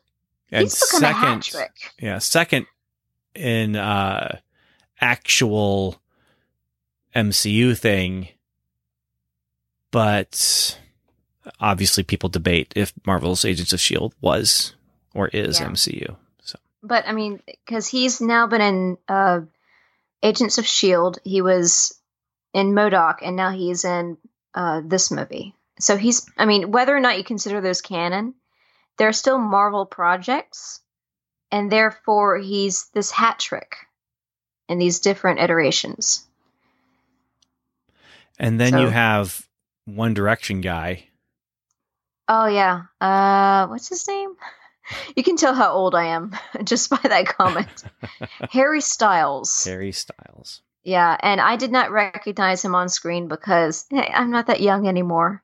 And honestly, if somebody from Backstreet Boys or NSYNC was playing this role, there's a 50% chance I would not have recognized them either. So that's how disconnected I am from that style of music. And the other 50% I know from either just being a huge star or they were on The Masked Singer recently. Yeah, so you get Pip, who's a troll, and you get Star Fox, which is not the fox who flies a spaceship around on your N64. It's Thanos' brother. It really is. And then somewhere along the way, they mentioned that Thanos is part...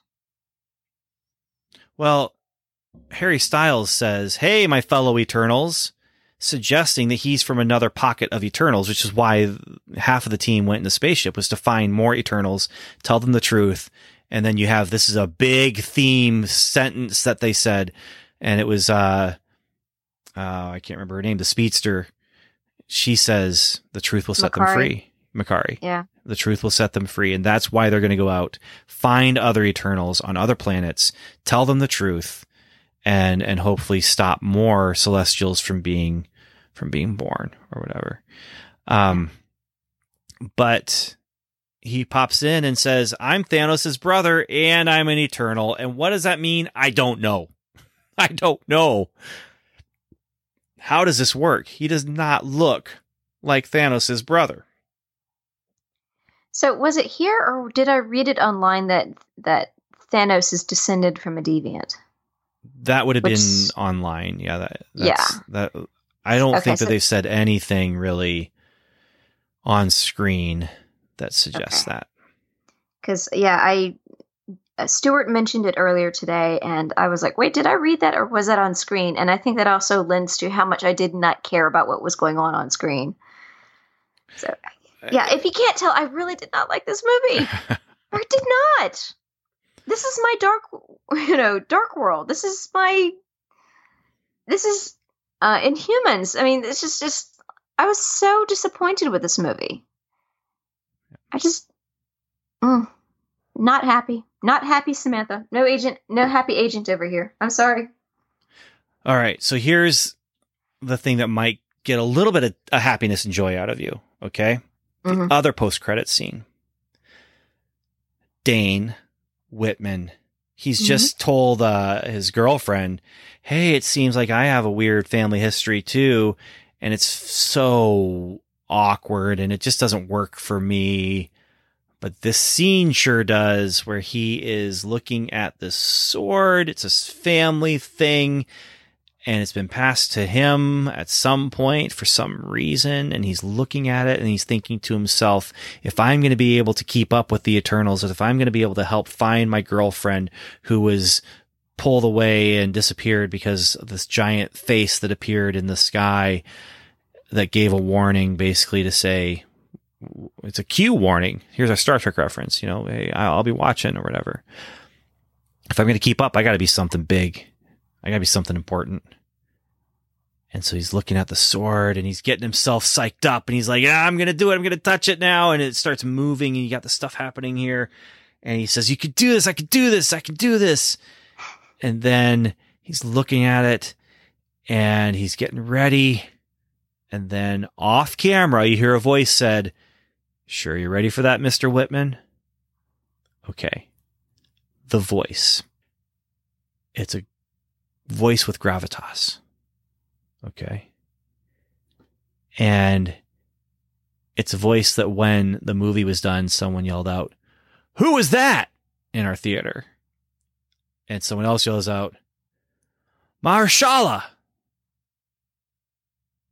And so then Evan and I are like, well, that would make sense. Mahershala Ali is Blade.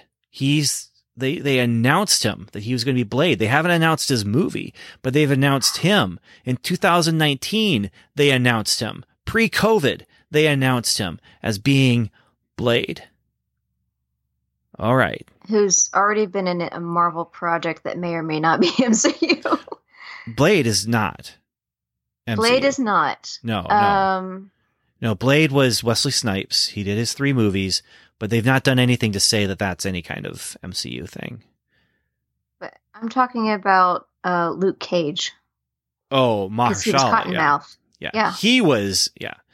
But anyway, they announced him as Blade, and everyone's like, what's going to happen? And I think one of the reasons they announced him as Blade back then was because they thought this movie was going to come out earlier, maybe. I don't know. But this was his first actual... We have a vampire hunter in the MCU, and this is our first opportunity to see him, or rather hear him. And it makes sense that he's coming and talking to a guy who's looking at a blade. and not to forget that we have with Morpheus, we have a vampire movie around the corner. So, which, we'll play the game. Is it MCU? But yeah, but that's a Sony Marvel project. Yeah. But This is where I'm looking and saying, okay, I think we're going to see Black Knight as a character, guy running around with a sword anyway. He may not call himself Black Knight, but he might. I think we're going to see him in the Blade movie first, before we see him in Eternals 2. Okay. And I'm also wondering, are we going to see some of these Eternals in Guardians of the Galaxy 3 or in Thor: Love and Thunder? So I wouldn't object to that. I'm just not with the production group, with the producers and the director and screenwriters and so forth, which I just looked up, and it's mostly the same person. I just don't think they're going to bring that production team back because of all the stuff that we just discussed and more, probably. Yeah. So what's going to happen with that, with Blade? We'll find out. But yeah, there he is. Blade is in the MCU. We knew he was coming. We didn't know when. I certainly didn't expect it this time around. I'm so glad it wasn't spoiled for me. Although I didn't know him by his voice. It was someone else in the theater yelling out who it was, and then realizing, oh, this is what this means. And then that night, after we recorded our episode for Strangers and Aliens, Evan did send me a message saying that they confirmed that that's who it was.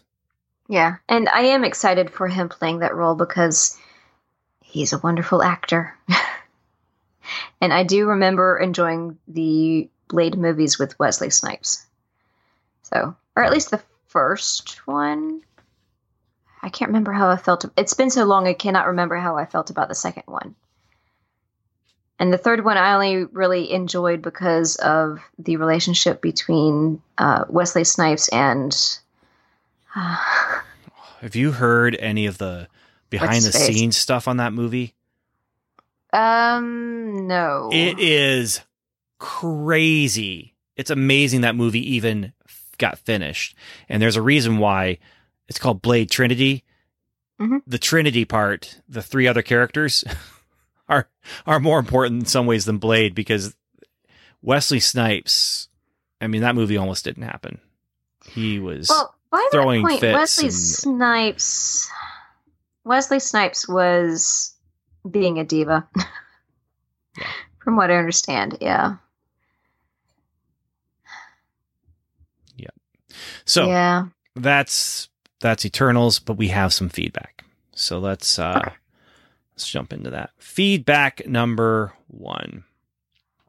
From Agent 084. He wrote to us on our Patreon account, and he says, Eternals spoiler feedback / bummers. I'm having a hard time finding a character or storyline that I didn't care about here. And I just like to be happy about this movie that I loved without being too anti-negativity in the community. It's just difficult not to be worried that Marvel and Disney are going to respond to all the critiques with course correcting that removes things I loved about this first one. Unfortunately, that forces me to care about other people's opinions on the movie, and that's a difficult spot to be in. All in all, I got to watch a well-crafted, complex story about the beauty of humanity from an outside point of view. I got to see a protagonist who leads this journey, not because of her physical abilities, which are also great, but because of her love for humanity.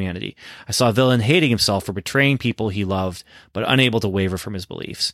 I saw a dozen different characters go through beautiful arcs that resonated with the theme of the movie. And yes, there are too many of those arcs to list without writing one of those long-winded emails I used to write you guys. But having a lot of characters is not an inherently bad thing in a story. I've seen terrible movies with only a few main characters, and I've seen breathtaking ones with too many to count.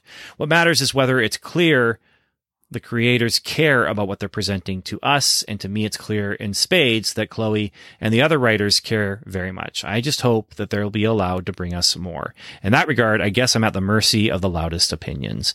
Until next time. So that was Agent 084. And this is what I was saying. Like, I'm worried, like, was our review one of those things that you're talking about here, 084? I don't know. But again, this is what the podcast is talking about. Hey, this is what we thought. And this is also why we want and hope to get listener feedback, is because, bring these other opinions in. And I'm also hoping that you're hearing that I didn't hate the movie. I actually really liked it. It just didn't hit on all cylinders for me. And I have a van that's old right now that does not hit on all cylinders, and it gets me from point A to point B, but sometimes it doesn't start. So, not hitting on all cylinders doesn't mean it's not working. It just means it potentially doesn't work. So, well, as long as the brakes work properly, as long as it stops. Yeah, the stopping is stopping is more important than starting, for sure. Yeah. When I was a kid, my cousin, who at the time had just started driving, he was fixing the brakes on his car, and he said, "Moving is optional. Stopping is necessary." Yeah. All right. Hank writes in and says, "Just saw Eternals. The thought occurred to me, and it is very likely that I am late to the party, that the big screen Marvel movies have traditionally featured very large, even cosmic stakes. It would be good if the television series had smaller, more personal stakes like WandaVision and The Falcon and the Winter Soldier, as well as the Netflix series. So far the exception has been Loki, but I think the smaller screen rewards the smaller, more personal stories. In fact, our beloved Agents of S.H.I.E.L.D. could have been a very good series about medium-sized stakes, but then it got drawn into the big Thanos thing and chased world-shattering threat events. And this is where, again, I feel like, I don't know if you remember the Gunslinger, Stephen King's Gunslinger, Dark Tower news that they had a while back, where they were talking about how this is what we're going to do. We're going to do a movie, and then we're going to do a TV series that ties into the next movie. And they're going to do a trilogy of movies, I think, for the Dark Tower. And in between this trilogy of movies, there was going to be a television series on a streaming service or something like that. The idea being they have the tent pole, and then they have like these threads between the tent pole where they could tell the smaller stories. And I feel like Eternals could have fit that mold really well. And also, same thing with the way they did in Humans, where you go for the big screen first chapter, and then you get to go and watch all of these, prequely, flashbacky things on Disney Plus. And then a year and a half later, Eternals 2, and that's when they stop the Celestial, or something like that. I wish we had more time with these characters to get to know them better and I mean, we didn't even talk about the comedian who was the Bollywood guy. Oh my gosh, yeah. And his valet, who was a highlight of the movie. You know, we didn't even talk about those because I'm busy grousing and complaining or whatever. But they were welcome additions, you know, and whenever the valet was on the screen, or the director, I guess he was a producer. The cameras. Yeah. He always had another camera. I loved that so much. It was funny. It was goofy enough to make you laugh, but not too goofy to make you think it rings untrue. Although, you know, most humor is, you know, exaggeration of real life. And, you know, and he was hilarious. Yeah. And do you think the Bollywood scene was over the top? I don't think so, because all Bollywood movies are like that. It's all over the top and it's fun. I felt like it wasn't as big as I thought it was going to be. Like, I thought it was going to get bigger and no, they're just shooting one scene, you know, one particular part of the dance. And, but they also, because of him, you get a couple references to DC stuff where, they refer to him being kind of like Alfred to the other guy's Batman, you know. And then you have obviously Icarus being this kind of shadow of Superman, and being a character who is all about his righteousness, but then realizing that the thing that he thought was righteous is not at all righteous. And so anyway, we didn't even talk about them.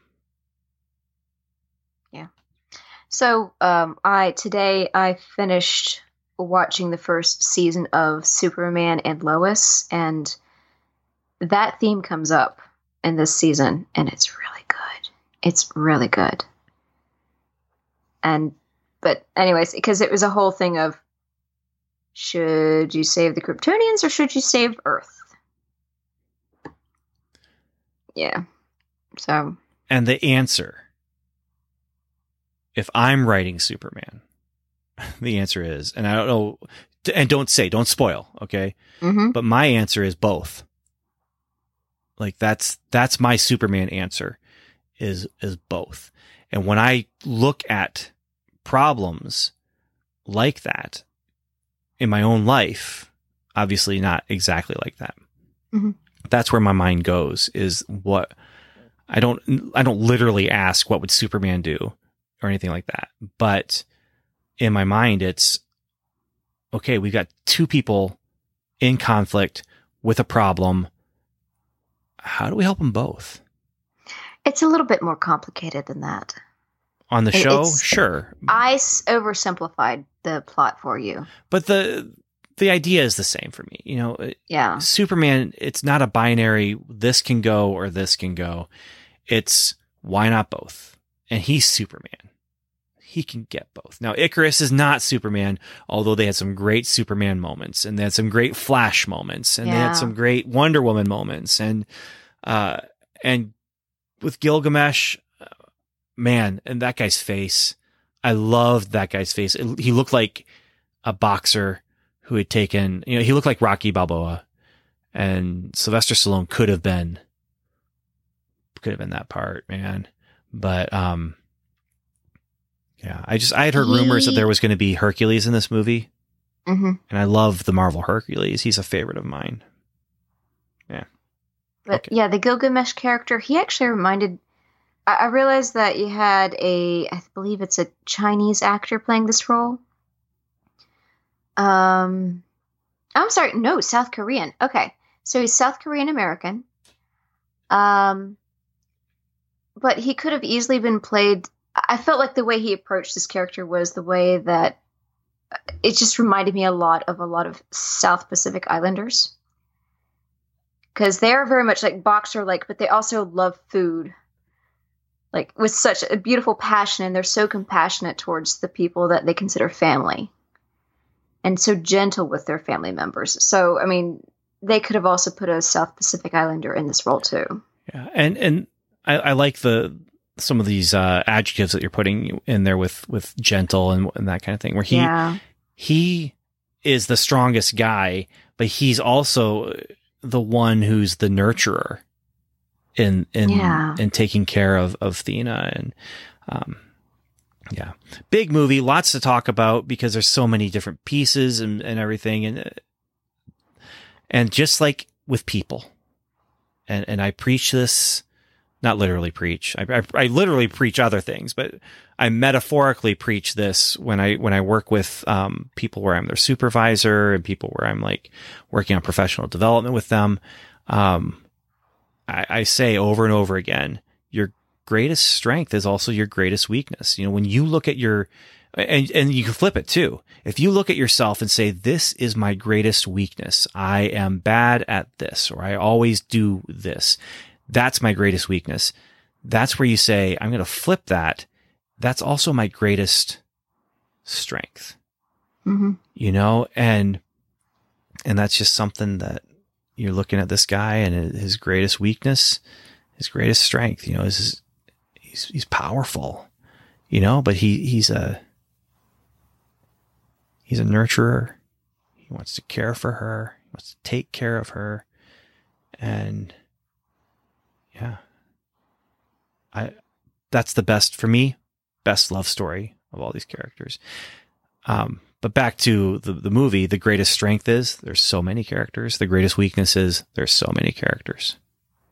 And actually, I wish this actually was a Disney Plus series because there's so much going on. I know, right? Like this is, I mean, you're talking about a movie that you really are saying, I didn't like this movie that much, but you're also seeing the potential of what this could be if it was something beyond. Yeah. Could it be anything other than a movie when you're looking at it from a business standpoint? Probably not. I mean, the money that needs to go into this, but then again, streaming things. How much is Amazon putting into the Lord of the Rings series that they're doing? I don't know, but a lot. They're putting millions and maybe $500 million into that. It's a lot of money. But but I was just thinking if they had done, I don't know, not even 6 series. I mean, they could have done a 6 series show on Disney Plus with these characters, and then launched it into the movie where they dealt with the Celestials. They could have done that. And then I would have felt like they had earned the character. They would have earned the movie because they had so many characters that were so interesting. I mean, I was poo-pooing how little they involved Makkari. I would have liked to have gotten to know Makkari better. Yeah, and this is where you do like it. Yeah. Maybe a cross between Lost and Highlander, or something like that, where each episode of your Disney Plus series has a primary character that you're following. Right. So you've got the Icarus episode and you've got the Cersei episode, and those 2 episodes together work to tell that romance or whatever. And then you have the Gilgamesh episode and the Thena episode, and those 2 will dovetail together a little bit as well. But you get Sprite gets her own thing, and Makkari gets her own thing, and the Bollywood Fastos guy, and Fastos. Yeah. And what you get with that though is, so that's Lost, right? Lost did that, and they did it really well. I liked that they had a focal point character in each episode, and then the main characters would get extras, but then even the background characters would get an episode for themselves. And then you also have the flashbacks. And so you're able to do the flashbacks to different time periods where you're able to see things. And I think that there could be some really neat storytelling stuff that they could do. Now, that said, when this movie started production, were those Disney Plus series even a thing? I don't know, but this is where it's at, and this is the movie we got, and we can play the what if game a lot because that's a Marvel thing. But we do have one more voicemail, or one more feedback that is in the form of a voicemail, so I'm going to play that now. Hey guys, this is just Jeffrey calling in from Missouri with some thoughts about the Eternals. First off, let's talk about some positive things. I thought the movie was beautiful. I thought it had a lot of visual stuff that, you know, a lot of Marvel movies look good, but there was a lot of stuff in this movie that just kind of blew me away, or that looked better, I think, than a lot of Marvel movies. One of the things I really liked was at the end, the celestial hand coming up out of the ocean. I really liked a lot of the characters. My favorites were like Makkari and Druig, and I liked Gilgamesh. I'm glad that they didn't put him in his 80s Avengers costume of the loincloth. I thought the characters had a lot of depth. It was, you know, the villain wasn't really a villain. You know, Icarus and Kingo, they were just doing their jobs. They were doing what they thought was right, and it was bad for Earth, but, you know, in the cosmic sense, maybe that was, you know, they were just doing what they thought they had to do. Another thing I like about this movie is that, or in phase 2 in particular, or not phase 2, but this sort of post Endgame Marvel stuff, is that we don't really know who the bad guy is, right? So everything leading up to like Avengers Endgame, we always knew it was Thanos. This time there's a lot of balls on the court with regard to like who the bad guy is, and I really like that. That's pretty exciting. So some of the cons, there was just too much exposition dumping.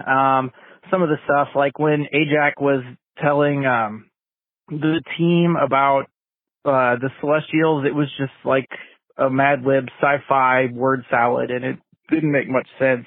And also, like when Cena became Mad Weary, I didn't know what they were talking about for the longest time.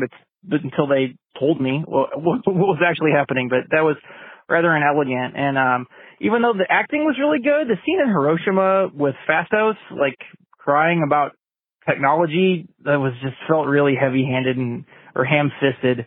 But there's a lot of things. I really like this movie. I don't know why it's getting so many negative reviews, but it was really something that, a Marvel movie that felt like it was actually going in a new direction.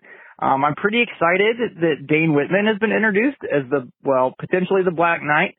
I also really wanted the voice behind him to be Kang, but I guess it wasn't. And also, did you guys notice that in the scene where they were talking about the evolution of the deviants, that one of them looked like the Brood, or maybe it was hunting the Brood? Anyway, just want to know what you thought about that. If you guys are doing great, keep up the good work. Thank you. Bye. So thank you for calling in. He called in on our hotline, but like I said before, if you want to email us, you can email us at studioavery, all one word, at gmail.com. And that is because our website email address got killed. It was not eternal. It did not live forever. Yeah. So the Brood thing, I did not notice that it was a cool detail if it was there. But the Brood was a alien-esque or xenomorph-esque, villain brought into the X-Men comics by Chris Claremont. And there's some cool stuff that they did with that. And so if it was from the Brood, that's another X-Men tie-in that we get to have with Disney now. So, was it Brood or Druig?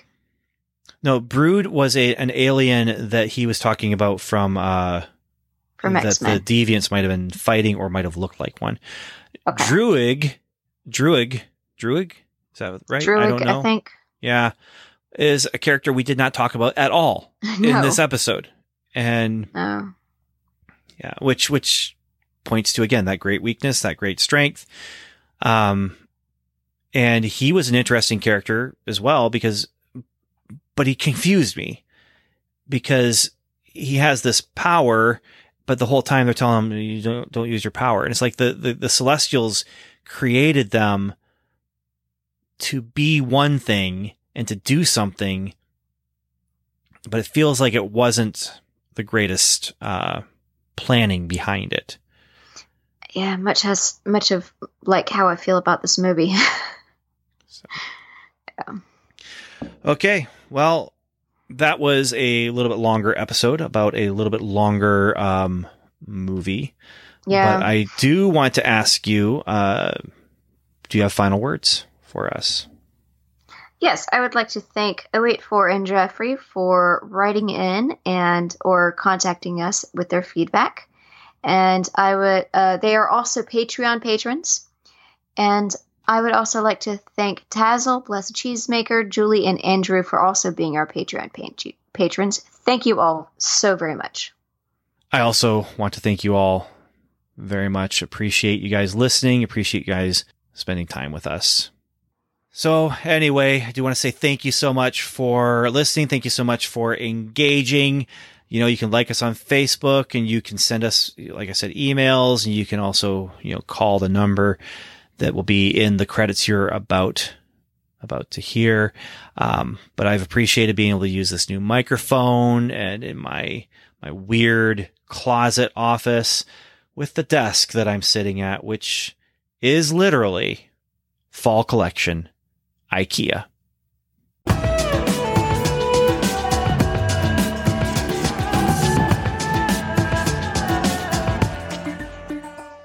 Thanks for listening to Welcome to Level 7.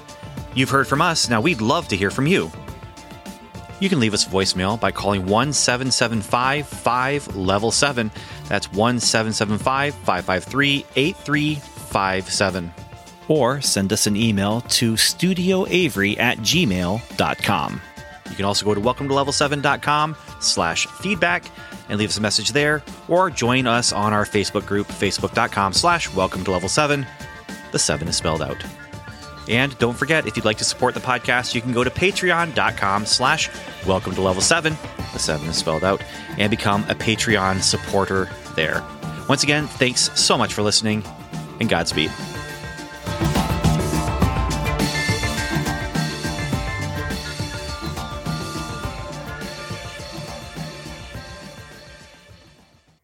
Let's talk about Dune, but I don't want to spoil too much about Dune, and this will be a short conversation. This is a long episode. You're going to have a lot of fun editing this thing.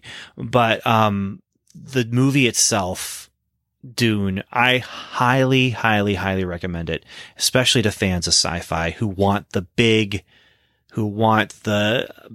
ideas, who want the incredible visuals. And is it light on characters? It might be a little bit, because there's, again, a lot of characters, but there's a lot of comparisons you can make between Eternals and Dune. And just the things that both movies are trying to do. The one difference is one is trying to be a Marvel movie, and the other is trying to adapt a classic sci-fi book that has been adapted twice before. Have you seen the other Dune movies? I have. I've seen the first one. And every time I've tried to watch it, I fall asleep within the first 5 minutes. Ugh. Yeah. There was the Dune that you're talking about, but then there was a sci-fi television miniseries of Dune and then Children of Dune. Yeah, and which I kind of wish my husband was here because he could go on about how both of those were just terrible. Well, I don't think that they were terrible. I mean, I wouldn't agree that they're terrible. They're not great, but they were very good for what they were, which was a TV movie adaptation. They had, hey, you want to talk about time? They had hours to deal with instead of, a long movie. You're talking about 2-night engagement or 3-night engagement. But they were, so Dune starred William Hurt, General Ross himself. So that's kind of cool. And Children of Dune starred James McAvoy. So, was this Professor the sci-fi? X. This is the sci-fi ones, yeah. Okay, yeah. Not the movie, but the two sci-fi miniseries. We had some Marvel connections here. Okay. And here's a Star Trek connection. Alice Krige was in Children of Dune as well. She was the Borg Queen. Yeah. So from what I understand, the movie, which was the David Lynch movie, I think some point that movie was taken away from him by the studio. And that's part of the reason why the editing was so slow in that movie. Well, and that's a movie that there's rumors of this brilliant 4-hour cut. Yeah. Whatever it might be. And that might be, but to me, that original Dune movie was a nice supplement if you've read the book. So if you just read the book, turn on that movie and you're going to get some visuals from the book, and you're going to get some moments from the book, and you're going to get some, I think, for its time, cool effects, and is it a great movie? No. Does it deserve all the hate? Maybe, because I can understand people being bored by it, but I watched it in college after I had read the book, and it was, I really enjoyed myself. And so then I've seen it a few times since then, and just watched it recently before the other Dune movie came out. And I don't hate it. I don't hate it. Is it perfect? Okay. No way. Not even close. Is it a good, accurate representation of the book? Good enough. It's an 80s sci-fi movie, Read the book. Yeah. If you want the story that's the classic thing that became this classic thing, read the book. Also watch Jodorowsky's Dune documentary about the Dune movie that was never made, but would have been bonkers crazy. It would have been coconuts, bananas. It would have been incredible. It would have cost so much money, but it's a brilliant movie, brilliant documentary, I should say, about a movie that was supposed to happen and was going to be one of the craziest things ever. Didn't happen. And the story of that movie is fascinating enough for me to say, watch that documentary. And cool. Okay. So let's talk about this movie though, Samantha. This is the one you want to talk about. Dune. Yeah. 2021. Go. So when I saw this in the theaters, I was like, oh my gosh, this is this generation's 2001.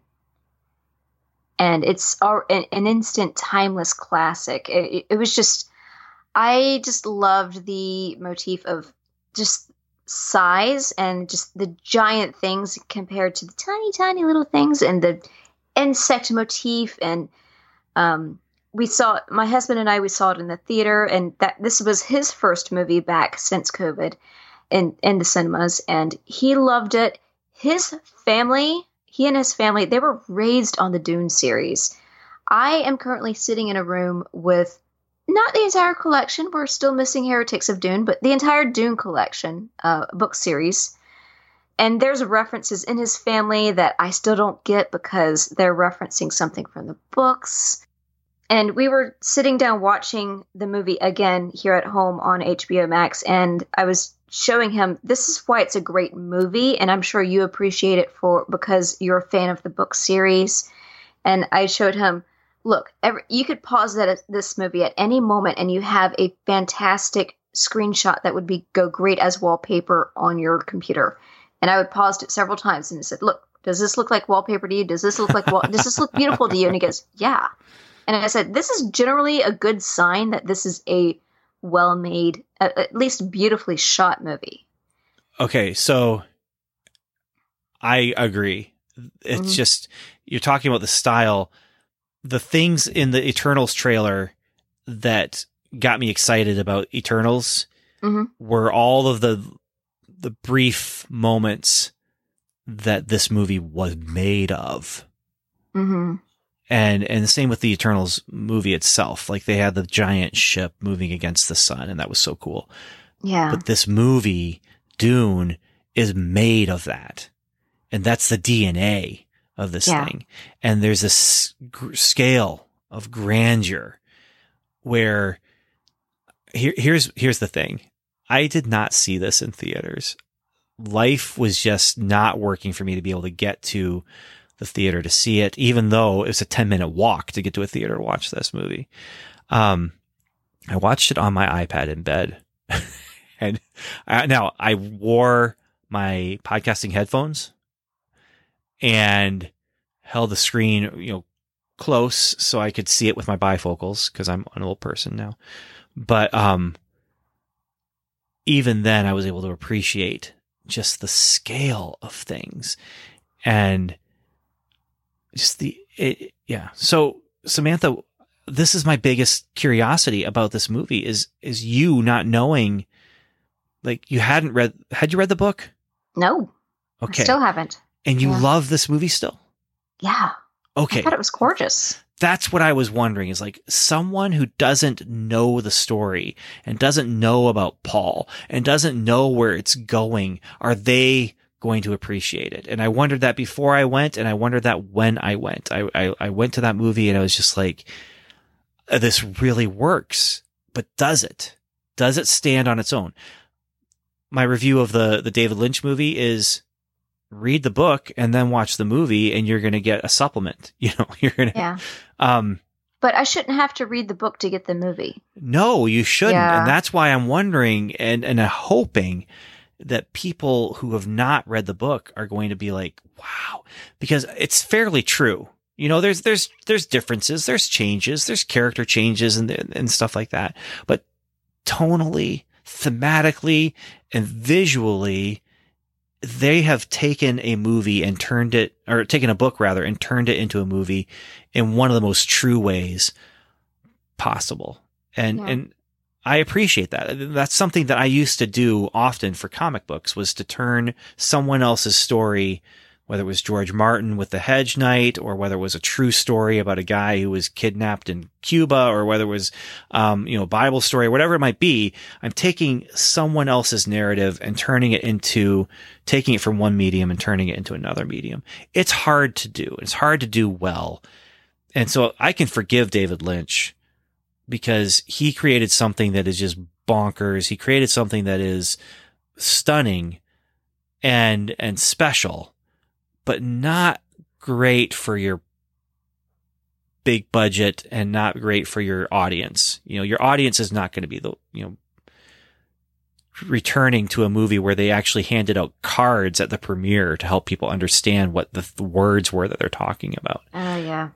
But with this Dune, the context works, and you don't need an exposition dump. You get them. Yeah. Don't get me wrong. They still do some exposition, and it's well done. Oh my goodness. So yeah. I don't think this is the greatest sci-fi movie ever, but if you're having a conversation about the greatest sci-fi movies ever, this movie is one that you'll have to talk about. Yeah.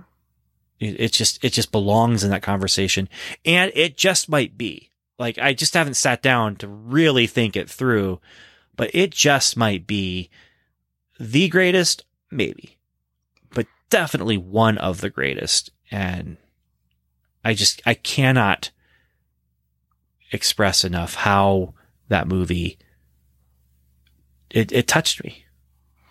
And I don't want to give anything away without playing a spoiler organ, but we don't usually do 2 in an episode. But the climax of the movie, if you've seen it, you know what I'm talking about. The climax is this fight. And the movie itself, all throughout the movie, has been a call, in some ways, a call to lamentation. There are bad things happening in this world, and you're not called to be excited about a Death Star battle like you are in Star Wars. You're called in the movie to recognize the cost. And the fight that I'm talking about at the end, when it's done emotionally, I was so with the character, and the music can be a little too bombastic at times, but I was glad I was wearing my headphones because I was able to listen to it big and loud and in stereo rather than just the speakers on my iPad. And the music kicks in, and emotionally I'm just like, yeah, I'm not celebrating violence here. I'm not celebrating, the climactic battle. I'm lamenting what the characters had to go through, and that violence was forced on them throughout this whole movie. Because this whole movie is about, there's no room for choice. We are being pushed into these things, and I got emotional. I did not cry like I did at Bill and Ted's, but which we've talked about, I'm sure you've heard about, but Bill and Ted Face the Music. Yeah, I had tears in the finale there, but I did feel a lump in my throat. I was with the character and his emotional response, the music, the acting, the movie led me to that point. And I don't know how much the director is hoping for in that point, but I emotionally at that point was just like, oh my goodness, I'm here. I'm with that character. And it moved me. It touched me. From what I read about the director, he's been wanting to make this movie since he was 12 years old or somewhere around there, like 12, 14. So he's been preparing for this movie since he was a teenager. And my husband explained to me that in the books, there's this whole ecology about where the spice comes from on Icarus. And it's very complex, and they didn't need to get into it directly into this movie, but the director spent a year mulling over what would make the sandworms realistic in this environment. How big does it have to be in order to move those dunes? What would the mouth look like? And comparing it to real world insects and species that burrow. And which is where the he book took a year started on from. that. He's been, yeah, and he's been thinking about this for decades. And I saw some interviews which can be found on HBO Max, where Timothy Chalamet asked him, "Is this scene turning out the way exactly how you imagined it?" And the director said, "Yes." So, this is not something that he just signed on to and then a movie was in theaters a year and a half, 2 years later. This is something that he's been thinking about and trying to figure out for decades. It's been percolating. Yes, it's been percolating. The biggest disappointment for me was when I saw the title screen and then it said part 1. And I'm just, I think I probably should have expected that. But the director said he wanted to do this book and Dune Messiah as 3 movies, as a trilogy. And that makes sense. It would work that way. And honestly, as much as I'm a fan of the book and I really liked Dune Messiah, but as you're going along in the 6 original Frank Herbert books, it loses me as I go along. And this reread, I didn't read book 5 and 6. And I just remember losing interest, and I remember it losing momentum for me as it got later on in the series. But Dune and Dune Messiah are some of the greatest books in sci-fi history ever. They just are, for me anyway. And so if the movie series takes us through the end of Dune Messiah, I'm cool with that. That's great. Yeah. And in case you were wondering what my husband was, the jokes that were being sent my way, my husband was sending me memes about the Bene Gesserit and that pain test. Mm-hmm. And I'm like, why are you sending me memes? I have no context to get why this is a joke.